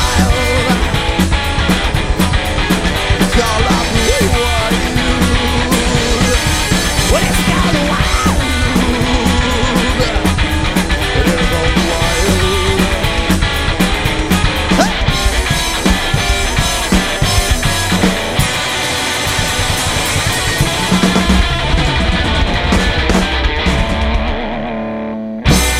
Thank you very much. That was the Zip Heads. That was good, wasn't it? Hey, if you hadn't woken up before then, you'd have woken up with that.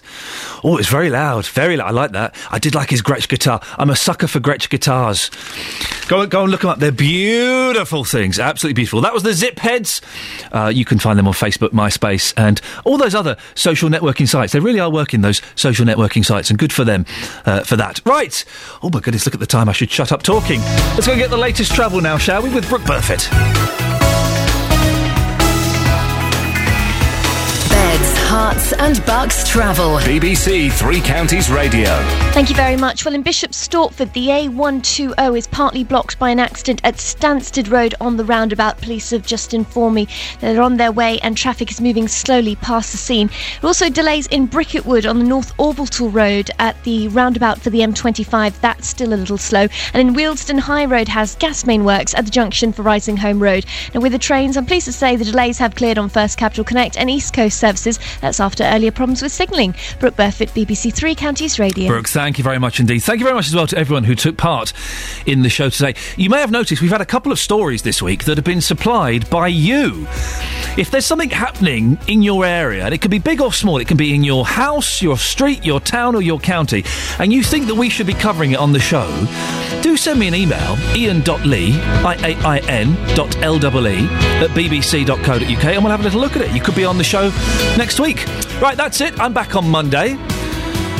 JVS is up next. Until Monday, ta-ta. Getting beds, hearts and bucks talking. This is BBC Three Counties Radio. Thank you, Ian. Good morning. Welcome to Friday's JVS show. I'm Jonathan Vernon-Smith. And on this morning's big phone-in, I'm asking, does the Philpott tragedy make a case for limiting child